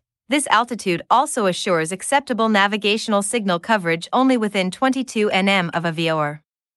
The MoCA seen on the en route chart may have been computed by adding the required obstacle clearance, ROC, to the controlling obstacle in the primary area, or computed by using a TERPS chart if the controlling obstacle is located in the secondary area. This figure is then rounded to the nearest 100-foot increment, i.e., 2,049 feet becomes 2,000, and 2,050 feet becomes 2,100 feet. An extra 1,000 feet is added in mountainous areas, in most cases. ATC controllers have an important role in helping pilots remain clear of obstructions. Controllers are instructed to issue a safety alert if the aircraft is in a position that, in their judgment, places the pilot in unsafe proximity to terrain, obstructions, or other aircraft. Once pilots inform ATC of action being taken to resolve the situation, the controller may discontinue the issuance of further alerts. A typical terrain/obstruction alert may sound like this: aircraft call sign, low altitude alert. Check your altitude immediately. The MoCA in your area is 12,000. Minimum turning altitude, MTA. Minimum turning altitude, MTA, is a charted altitude providing vertical and lateral obstruction clearance based on turn criteria over certain fixes, nav aids, waypoints, and on charted route segments. Figure 2:59. When a VHF airway or route terminates at a nav aid or fix, the primary area extends beyond that termination point. When a change of course on VHF airways and routes is necessary, the en route obstacle clearance turning area extends the primary and secondary obstacle clearance areas to accommodate the turn radius of the aircraft. Since turns at or after fix passage may exceed airway and route boundaries, pilots are expected to adhere to airway and route protected airspace by leading turns early before a fix. The turn area provides obstacle clearance for both turn anticipation, turning prior to the fix, and flyover protection, turning after crossing the fix. This does not violate the requirement to fly the centerline of the airway. Many factors enter into the construction and application of the turning area to provide pilots with adequate obstacle clearance protection. These may include aircraft speed, the amount of turn versus nav aid distance, flight track, curve radii, MEAs, and MTA. Figure 2:60. Due to increased airspeeds at 10,000 feet MSL or above, an expanded area in the vicinity of the turning fix is examined to ensure the published MEA is sufficient for obstacle clearance. In some locations, normally mountainous, terrain/obstacles in the expanded search area may obviate the published MEA and necessitate a higher minimum altitude while conducting the turning maneuver. Turning fixes requiring a higher MTA are charted with a flag along with accompanying text describing the MTA restriction. Figure 2:59. An MTA restriction normally consists of the ATS route leading to the turning fix, the ATS route leading from the turning fix, and an altitude, example, MTA V330 ETO V520W 16,000. When an MTA is applicable. For the intended route of flight, pilots must ensure they are at or above the charted MTA prior to beginning the turn and maintain at or above the MTA until joining the centerline of the ATS route following the turn. Once established on the centerline following the turning fix, the MEA/MoCA determines the minimum altitude available for assignment. An MTA may also preclude the use of a specific altitude or a range of altitudes during a turn. For example, the MTA may restrict the use of 10,000 through 11,000 feet MSL. In this case, any altitude greater than 11,000 feet MSL is unrestricted, as are altitudes less than 10,000 feet MSL provided MEA/MoCA requirements are satisfied. Minimum crossing altitude, MCA. An MCA is the lowest altitude at certain fixes at which the aircraft must cross when proceeding in the direction of a higher minimum en route IFR altitude. Figure 2:62. When applicable, MCAs are depicted on the en route chart. Figure 59, MCAs are established in all cases where obstacles intervene to prevent pilots from maintaining obstacle clearance during a normal climb to a higher MEA after passing a point beyond which the higher MEA applies. The same protected en route area vertical obstacle clearance requirements for the primary and secondary areas are considered in the determination of the MCA. The standard for determining the MCA is based upon the following climb gradients and is computed from the flight altitude, sea level through 5,000 feet MSL, 150 feet per nm. 5,000 feet through 10,000 feet MSL, 120 feet per nm. 10,000 feet MSL and over, 100 feet per nm. To determine the MCA seen on an en route chart, the distance from the obstacle to the fix is computed from the point where the centerline of the en route course in the direction of flight intersects the farthest displacement from the fix.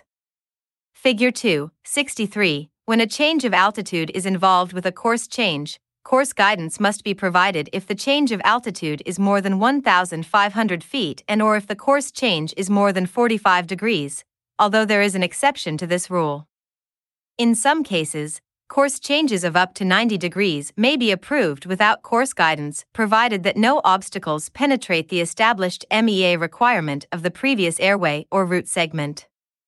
Outside United States airspace, pilots may encounter different flight procedures regarding MCA and transitioning from one MEA to a higher MEA. In this case, pilots are expected to be at the higher MEA crossing the fix, similar to an MCA. Pilots must thoroughly review flight procedure differences when flying outside United States airspace. On IFR en route low altitude charts, routes and associated data outside the conterminous United States are shown for transitional purposes only and are not part of the high altitude jet route and RNAV route systems. Figure 2.64. Minimum IFR altitude, MIA. The MIA for operations is prescribed in 14 CFR Part 91. These MIAs are published on aeronautical charts and prescribed in 14 CFR Part 95 for airways and routes, and in 14 CFR Part 97 for standard instrument approach procedures. If no applicable minimum altitude is prescribed in 14 CFR Parts 95 or 97, the following MIA applies: in designated mountainous areas, 2,000 feet above the highest obstacle within a horizontal distance of 4, New Mexico from the course to be flown, or other than mountainous areas, 1,000 feet above the highest obstacle within a horizontal distance of 4, New Mexico from the course to be flown, or as otherwise authorized by the administrator or assigned by ATC. MIAs are not flight checked for communication. Minimum vectoring altitudes, MVA. MVAs are established for use by ATC when radar ATC is exercised. The MVA provides 1,000 feet of clearance above the highest obstacle in non-mountainous areas and 2,000 feet above the highest obstacle in designated mountainous areas. Because of the ability to isolate specific obstacles, some MVAs may be lower than MEAs, MOCAs, or other minimum altitudes depicted on charts for a given location. While being radar vectored, IFR altitude assignments by ATC are normally at or above the MVA. Air traffic controllers use MVAs only when they are assured an adequate radar return is being received from the aircraft. Charts depicting MVAs are available to controllers and have recently become available to pilots. They can be found at http://www.faa.gov/air_traffic/flight_info/aeronavy-digital_mia/situational awareness is always important, especially when being radar vectored during a climb into an area with progressively higher MVA sectors, similar to the concept of MCA. Except where diverse vector areas have been established, when climbing, pilots should not be vectored into a sector with a higher MVA unless at or above the next sector's MVA, where lower MVAs are required in designated mountainous areas to achieve compatibility with terminal routes or to permit vectoring to an instrument approach procedure. 1,000 feet of obstacle clearance may be authorized with the use of airport surveillance radar, ASR. The MVA provides at least 300 feet above the floor of controlled airspace. The MVA charts are developed to the maximum radar range. Sectors provide separation from terrain and obstructions. Each MVA chart has sectors large enough to accommodate vectoring of aircraft within the sector at the MVA. Figure 2.65. IFR cruising altitude or flight level.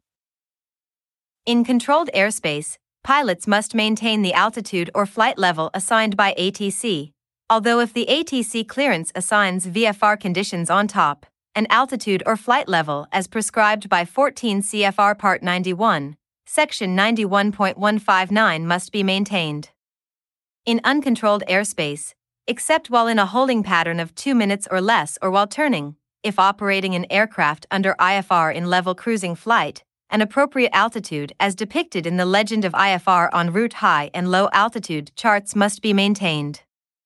Figure 2.66. When operating on an IFR flight plan below 18,000 feet MSL in accordance with a VFR on top clearance, any VFR cruising altitude appropriate to the direction of flight between the MEA and 18,000 feet MSL may be selected that allows the flight to remain in VFR conditions. Any change in altitude must be reported to ATC, and pilots must comply with all other IFR reporting procedures.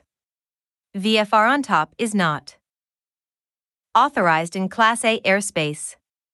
When cruising below 18,000 feet MSL, the altimeter must be adjusted to the current setting, as reported by a station within 100 nm of your position. In areas where weather reporting stations are more than 100, New Mexico from the route, the altimeter setting of a station that is closest may be used. During IFR flight, ATC advises flights periodically of the current altimeter setting, but it remains the responsibility of the pilot or flight crew to update altimeter settings in a timely manner. Altimeter settings and weather information are available from weather reporting facilities operated or approved by the U.S. National Weather Service, or a source approved by the FAA. Some commercial operators have the authority to act as a government-approved source of weather information, including altimeter settings, through certification under the FAA's Enhanced Weather Information System. Flight level operations at or above 18,000 feet MSL require the altimeter to be set to 29.92 inches of mercury, Hg.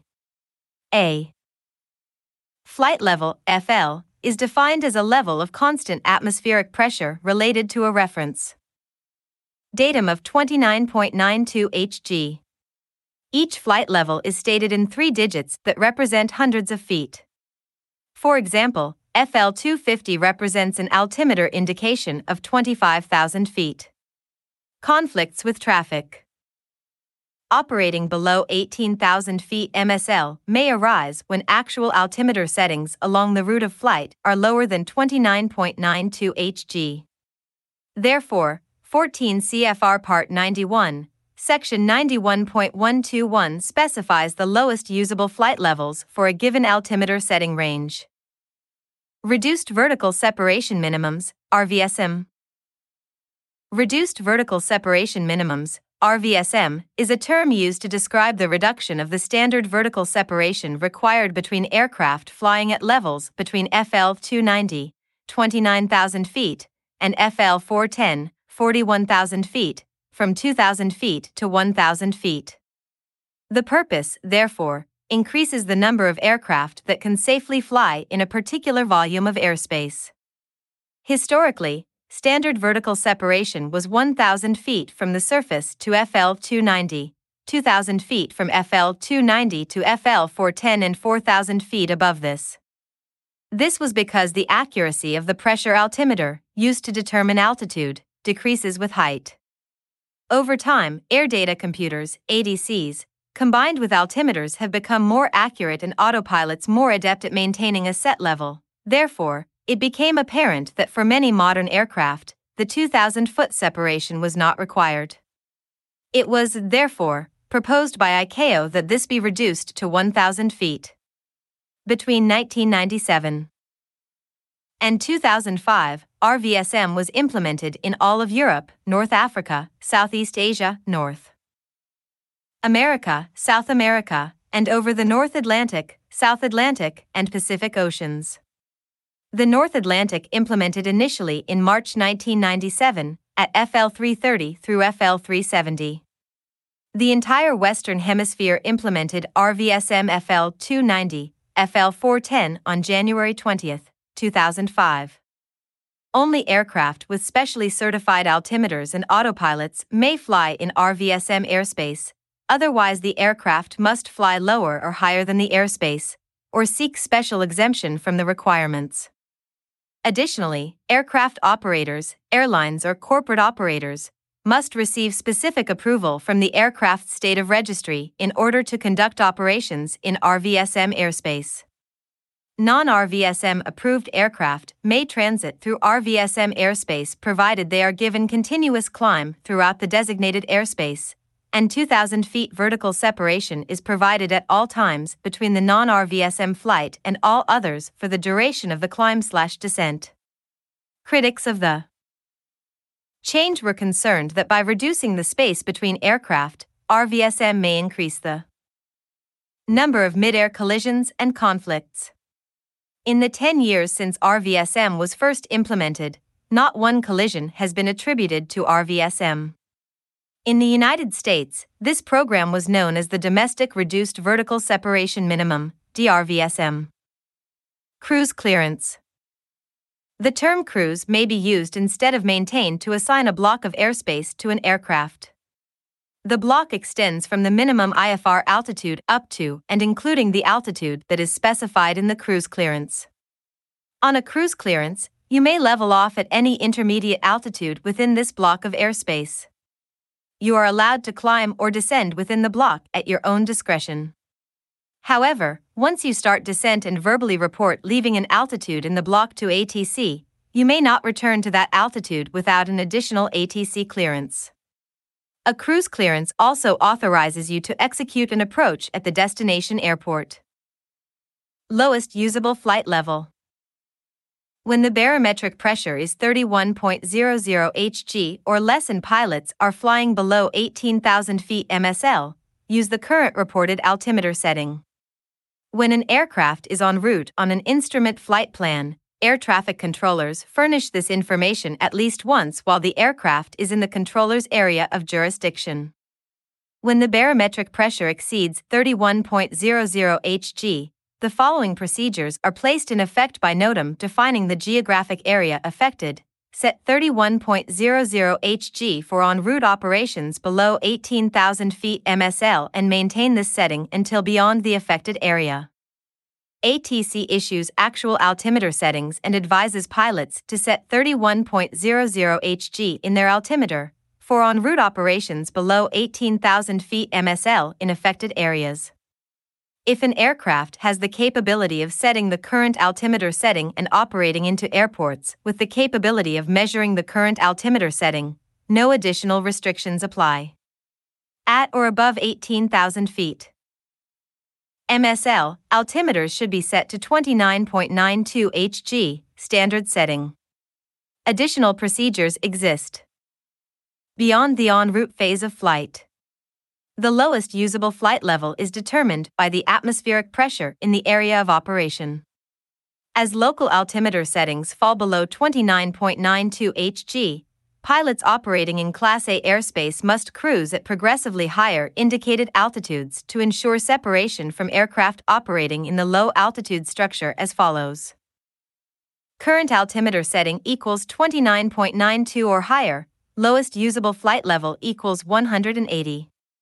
Current altimeter setting equals 29.91 to 29.42, lowest usable flight level equals 185. Current altimeter setting equals 29.41 to 28.92, lowest usable flight level equals 190.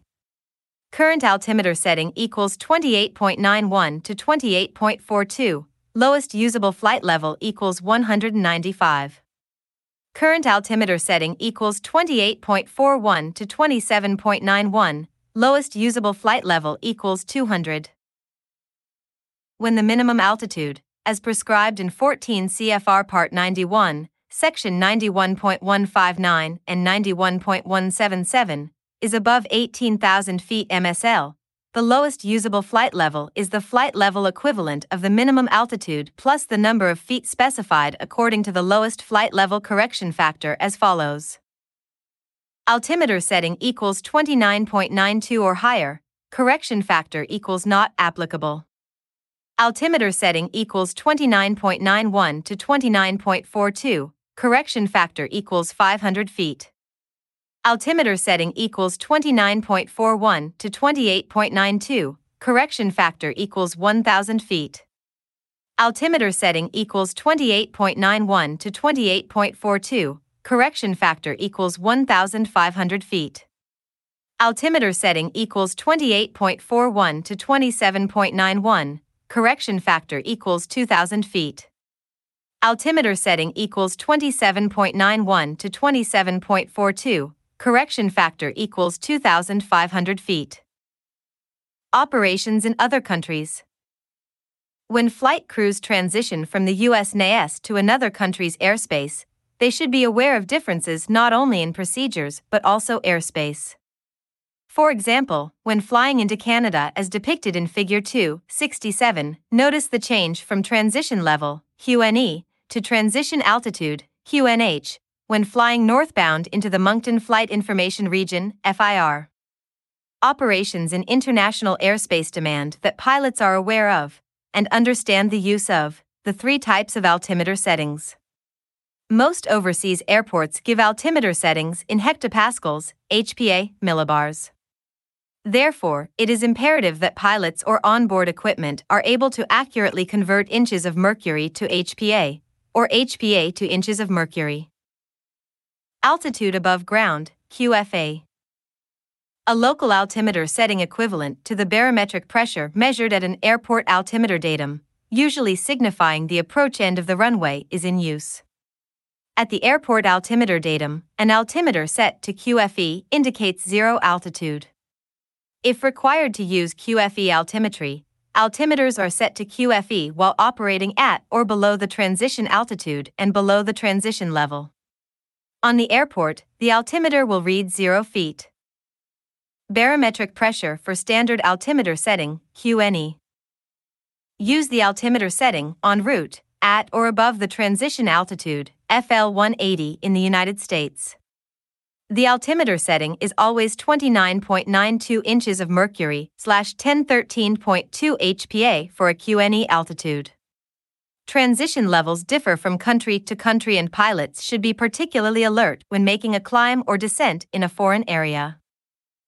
Barometric pressure for local altimeter setting, QNH. A local altimeter setting equivalent to the barometric pressure measured at an airport altimeter datum and corrected to sea level pressure.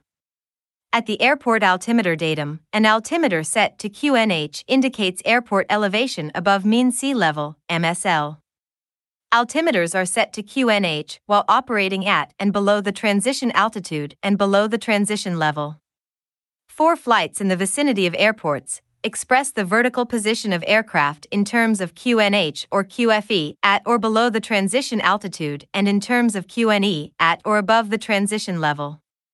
While passing through the transition layer, express vertical position in terms of FLs when ascending and in terms of altitudes when descending. When an aircraft that receives a clearance as number 1 to land completes its approach using QFA, express the vertical position of the aircraft in terms of height above the airport elevation during that portion of its flight for which you may use QFA.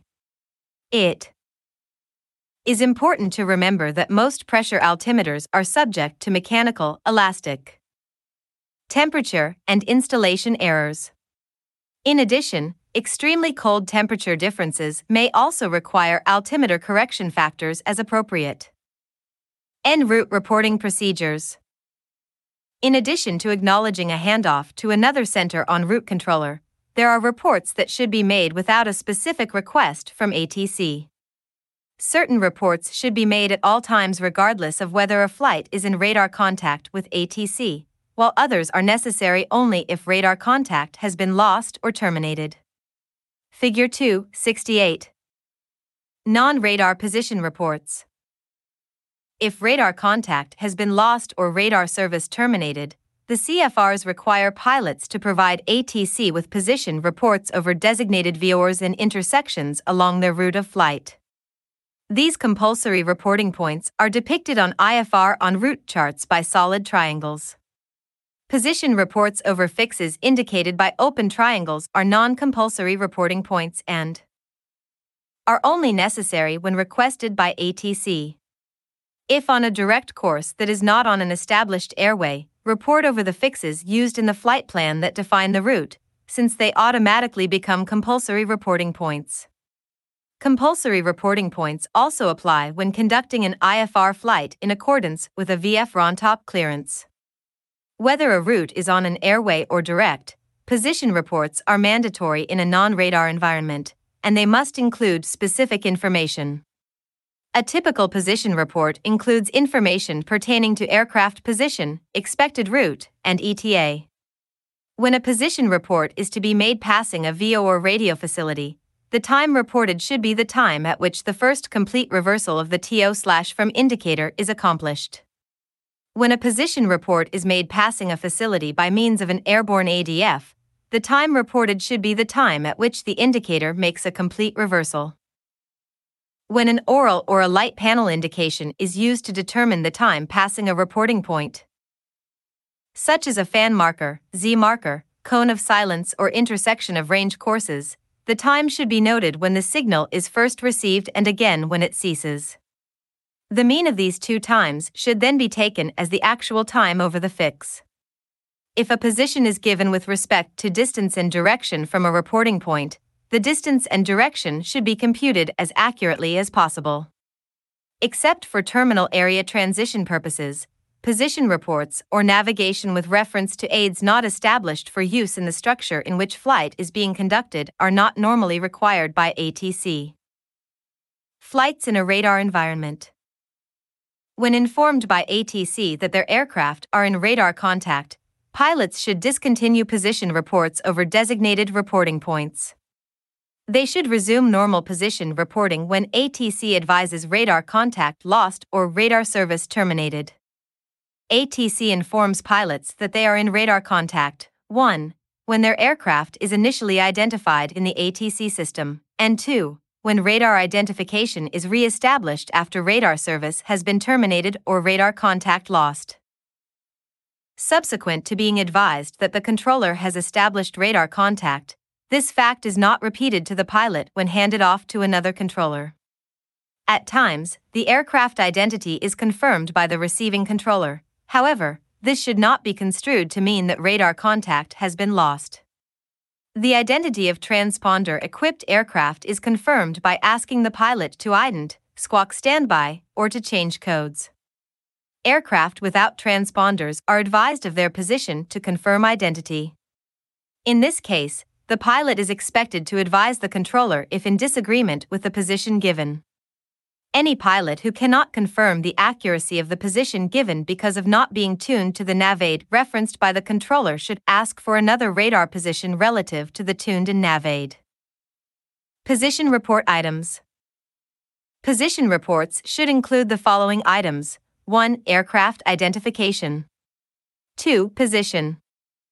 3. Time. 4. Altitude or flight level. Include actual altitude or flight level when operating on a clearance specifying VFR on top. 5. Type of flight plan, not required in IFR position reports made directly to ARTCCs or approach control. 6. ETA and name of next reporting point. 7. The name only of the next succeeding reporting point along the route of flight. 8. Pertinent remarks. Additional reports. The following reports should be made at all times to ATC or flight service facilities without a specific ATC request. 1. When vacating any previously assigned altitude or flight level for a newly assigned altitude or flight level. 2. When an altitude change is made if operating on a clearance specifying VFR on top. 3. When unable to climb/descend at a rate of at least 500 feet per minute (fpm). 4. When approach has been missed. Request clearance for specific action, i.e., to alternative airport, another approach. 5. Change in the average true airspeed at cruising altitude, when it varies by 5% or 10 knots, whichever is greater, from that filed in the flight plan. 6. The time and altitude or flight level upon reaching a holding fix or point to which cleared. 7. When leaving any assigned holding fix or point. Note: the reports stated in subparagraph 6 and May 7 be omitted by pilots of aircraft involved in instrument training at military terminal area facilities when radar service is being provided. 8. Any loss, in controlled airspace, of VOR, TACAN, ADF, low-frequency navigation receiver capability, GPS anomalies while using installed IFR-certified GPS/GNSS receivers, complete or partial loss of ILS receiver capability or impairment of air/ground communications capability. Reports should include aircraft identification, equipment affected, degree to which the capability to operate under IFR in the ATC system is impaired, and the nature and extent of assistance desired from ATC. 9. Any information relating to the safety of flight. Other equipment installed in an aircraft may impair your ability to safely operate under IFR. If a malfunction of such equipment, example weather radar, affects any safety or IFR capability, reports should be made as stated above. When reporting GPS anomalies, be very specific and include the location, altitude, and duration of the anomaly. Deliberate GPS interference or outage areas resulting from pre-approved government tests will be disseminated in NOTAMs. These outages should not be reported to ATC, as this condition is known and not an anomaly. See also AIM January 1, 13. Communication failure.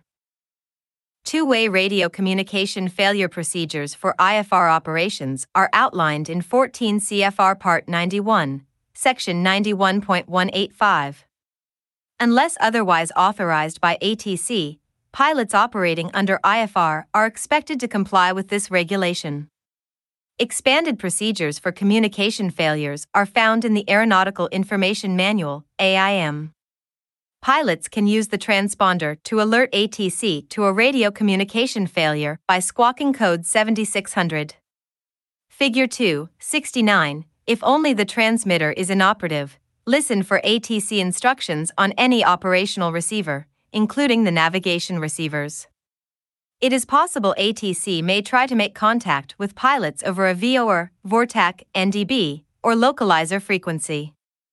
In addition to monitoring NavAid receivers, attempt to re-establish communications by contacting ATC on a previously assigned frequency or calling an FSS. The primary objective of the regulations governing communication failures is to preclude extended IFR no radio operations within the ATC system, since these operations may adversely affect other users of the airspace. If the radio fails while operating on an IFR clearance, but in VFR conditions, or if encountering VFR conditions at any time after the failure, continue the flight under VFR conditions, if possible, and land as soon as practicable. The requirement to land as soon as practicable should not be construed to mean as soon as possible. Pilots retain the prerogative of exercising their best judgment and are not required to land at an unauthorized airport, at an airport unsuitable for the type of aircraft flown, or to land only minutes short of their intended destination. However, if IFR conditions prevail, pilots must comply with procedures designated in the CFRs to ensure aircraft separation. If pilots must continue their flight under IFR after experiencing two-way radio communication failure, they should fly one of the following routes. The route assigned by ATC in the last clearance received. If being radar vectored, the direct route from the point of radio failure to the fix, route, or airway specified in the radar vector clearance.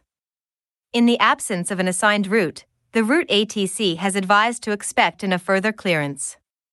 In the absence of an assigned or expected route, the route filed in the flight plan. It is also important to fly a specific altitude should two-way radio communications be lost. The altitude to fly after a communication failure can be found in 14 CFR Part 91, Section 91.185, and must be the highest of the following altitudes for each route segment flown. The altitude or flight level assigned in the last ATC clearance. The minimum altitude or flight level for IFR operations. The altitude or flight level ATC has advised to expect in a further clearance. In some cases, the assigned or expected altitude may not be as high as the MEA on the next route segment. In this situation, pilots normally begin a climb to the higher MEA when they reach the fix where the MEA rises. If the fix also has a published MCA, they start the climb so they are at or above the MCA when reaching the fix. If the next succeeding route segment has a lower MEA, descend to the applicable altitude, either the last assigned altitude or the altitude expected in a further clearance, when reaching the fix where the MEA decreases. ARTCC radio frequency outage. ARTCCs normally have at least one backup radio receiver and transmitter system for each frequency that can usually be placed into service quickly with little or no disruption of ATC service. Occasionally, technical problems may cause a delay, but switchover seldom takes more than 60 seconds. When it appears that the outage is not quickly remedied, the ARTCC usually requests a nearby aircraft, if there is one, to switch to the affected frequency to broadcast communications instructions. It is important that the pilot wait at least 1 minute before deciding that the ARTCC has actually experienced a radio frequency failure. When such an outage does occur, the pilot should, if workload and equipment capability permit, maintain a listening watch on the affected frequency while attempting to comply with the following recommended communications procedures. 1. If two-way communications cannot be established with the ARTCC after changing frequencies, a pilot should attempt to recontact the transferring controller for the assignment of an alternative frequency or other instructions. 2. When an ARTCC radio frequency failure occurs after two-way communications have been established, the pilot should attempt to re-establish contact with the center on any other known ARTCC frequency, preferably that of the next responsible sector when practicable, and ask for instructions. However, when the next normal frequency change along the route is known to involve another ATC facility, the pilot should contact that facility, if feasible, for instructions. If communications cannot be re-established by either method, the pilot is expected to request communication instructions from the FSS appropriate to the route of flight. Note: the exchange of information between an aircraft and an ARTCC through an FSS is quicker than relay via company radio because the FSS has direct interphone lines to the responsible ARTCC sector. Accordingly, when circumstances dictate a choice between the two during an ARTCC frequency outage, relay via FSS radio is recommended. Climbing and descending en route. When ATC issues a clearance or instruction, pilots are expected to execute its provisions upon receipt. In some cases, ATC includes words that modify their expectation. For example, the word immediately in a clearance or instruction is used to impress urgency to avoid an imminent situation, and expeditious compliance is expected and necessary for safety. The addition of a climb point or time restriction, for example, does not authorize pilots to deviate from the route of flight or any other provision of the ATC clearance.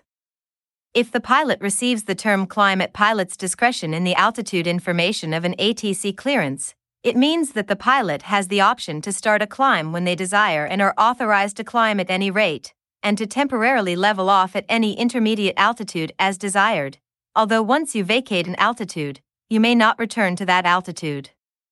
When ATC has not used the term nor imposed any climb restrictions, pilots should climb promptly on acknowledgement of the clearance.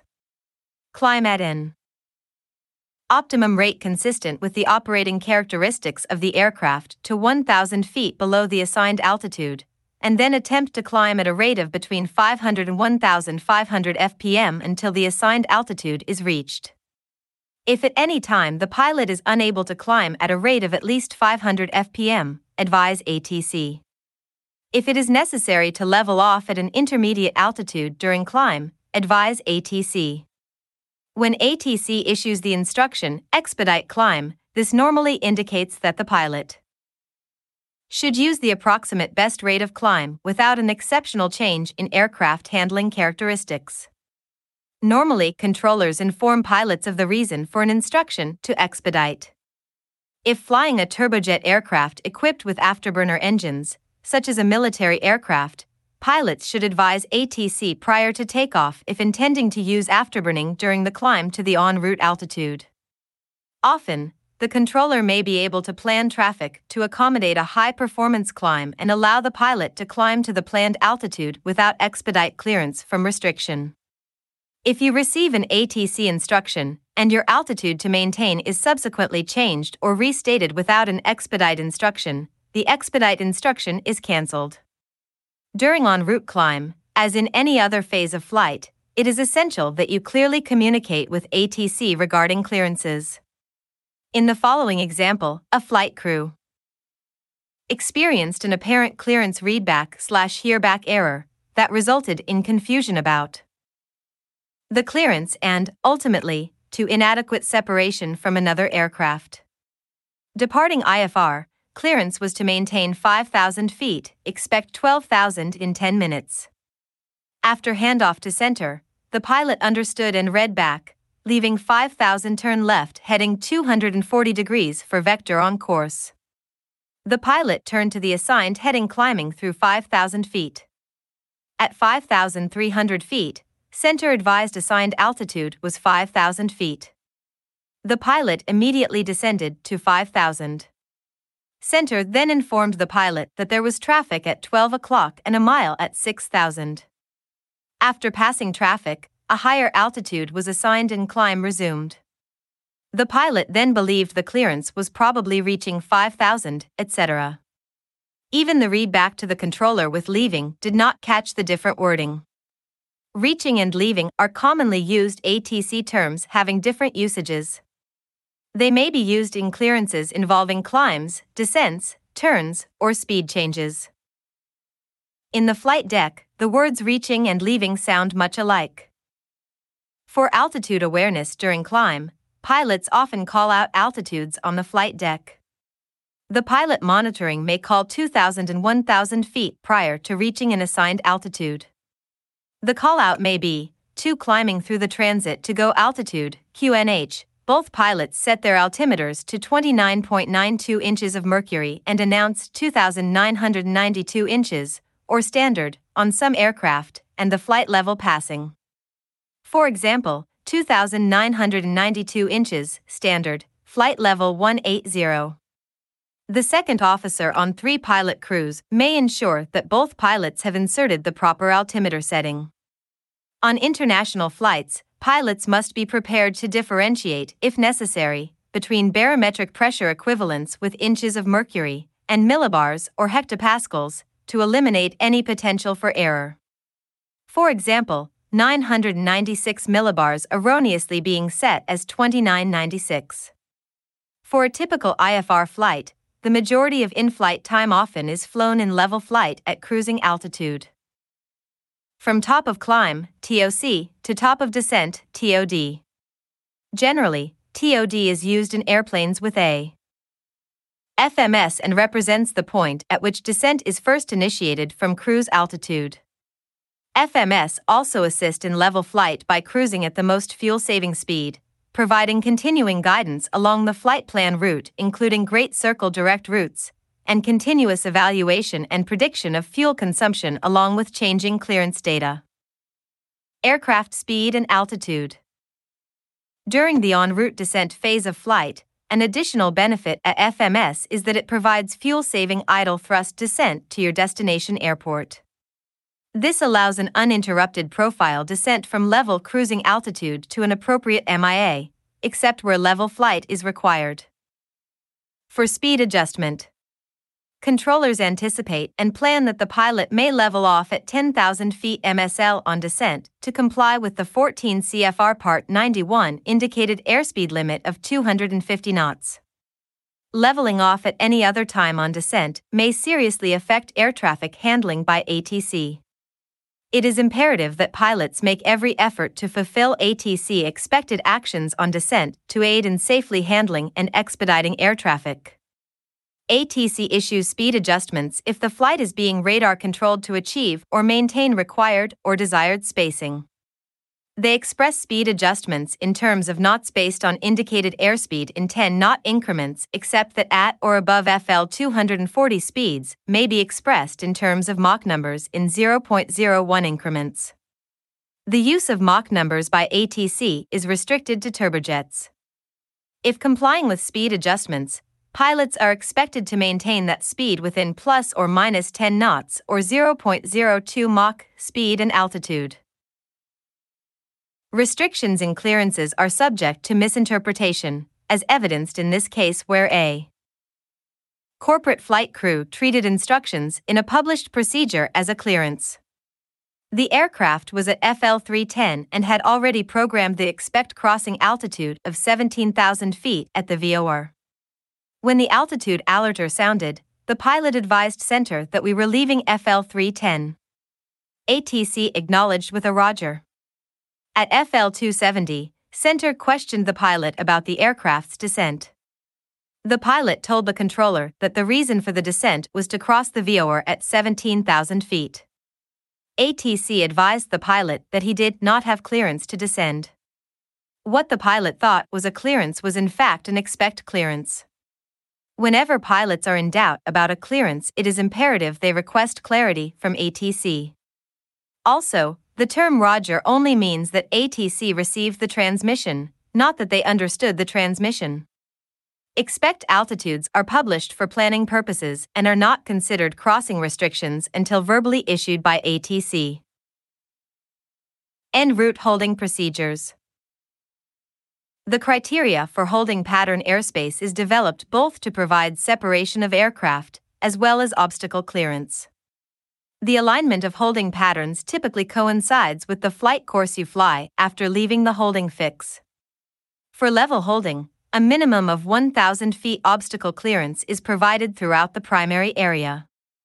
In the secondary area, 500 feet of obstacle clearance is provided at the inner edge, tapering to 0 feet at the outer edge. Allowance for precipitous terrain is considered, and the altitudes selected for obstacle clearance may be rounded to the nearest 100 feet. When criteria for a climb and hold are applied, no obstacle penetrates the holding surface. Figure 2.70. There are many factors that affect aircraft during holding maneuvers, including navigational aid ground and airborne tolerance, effect of wind, flight procedures, application of ATC, outbound leg length, maximum holding airspeeds, fixed to nav distance, DME slant range effect, holding airspace size, and altitude holding levels. ATC holding instructions. When controllers anticipate a delay at a clearance limit or fix, pilots are usually issued a holding clearance at least 5 minutes before the ETA at the clearance limit or fix. If the holding pattern assigned by ATC is depicted on the appropriate aeronautical chart, pilots are expected to hold as charted.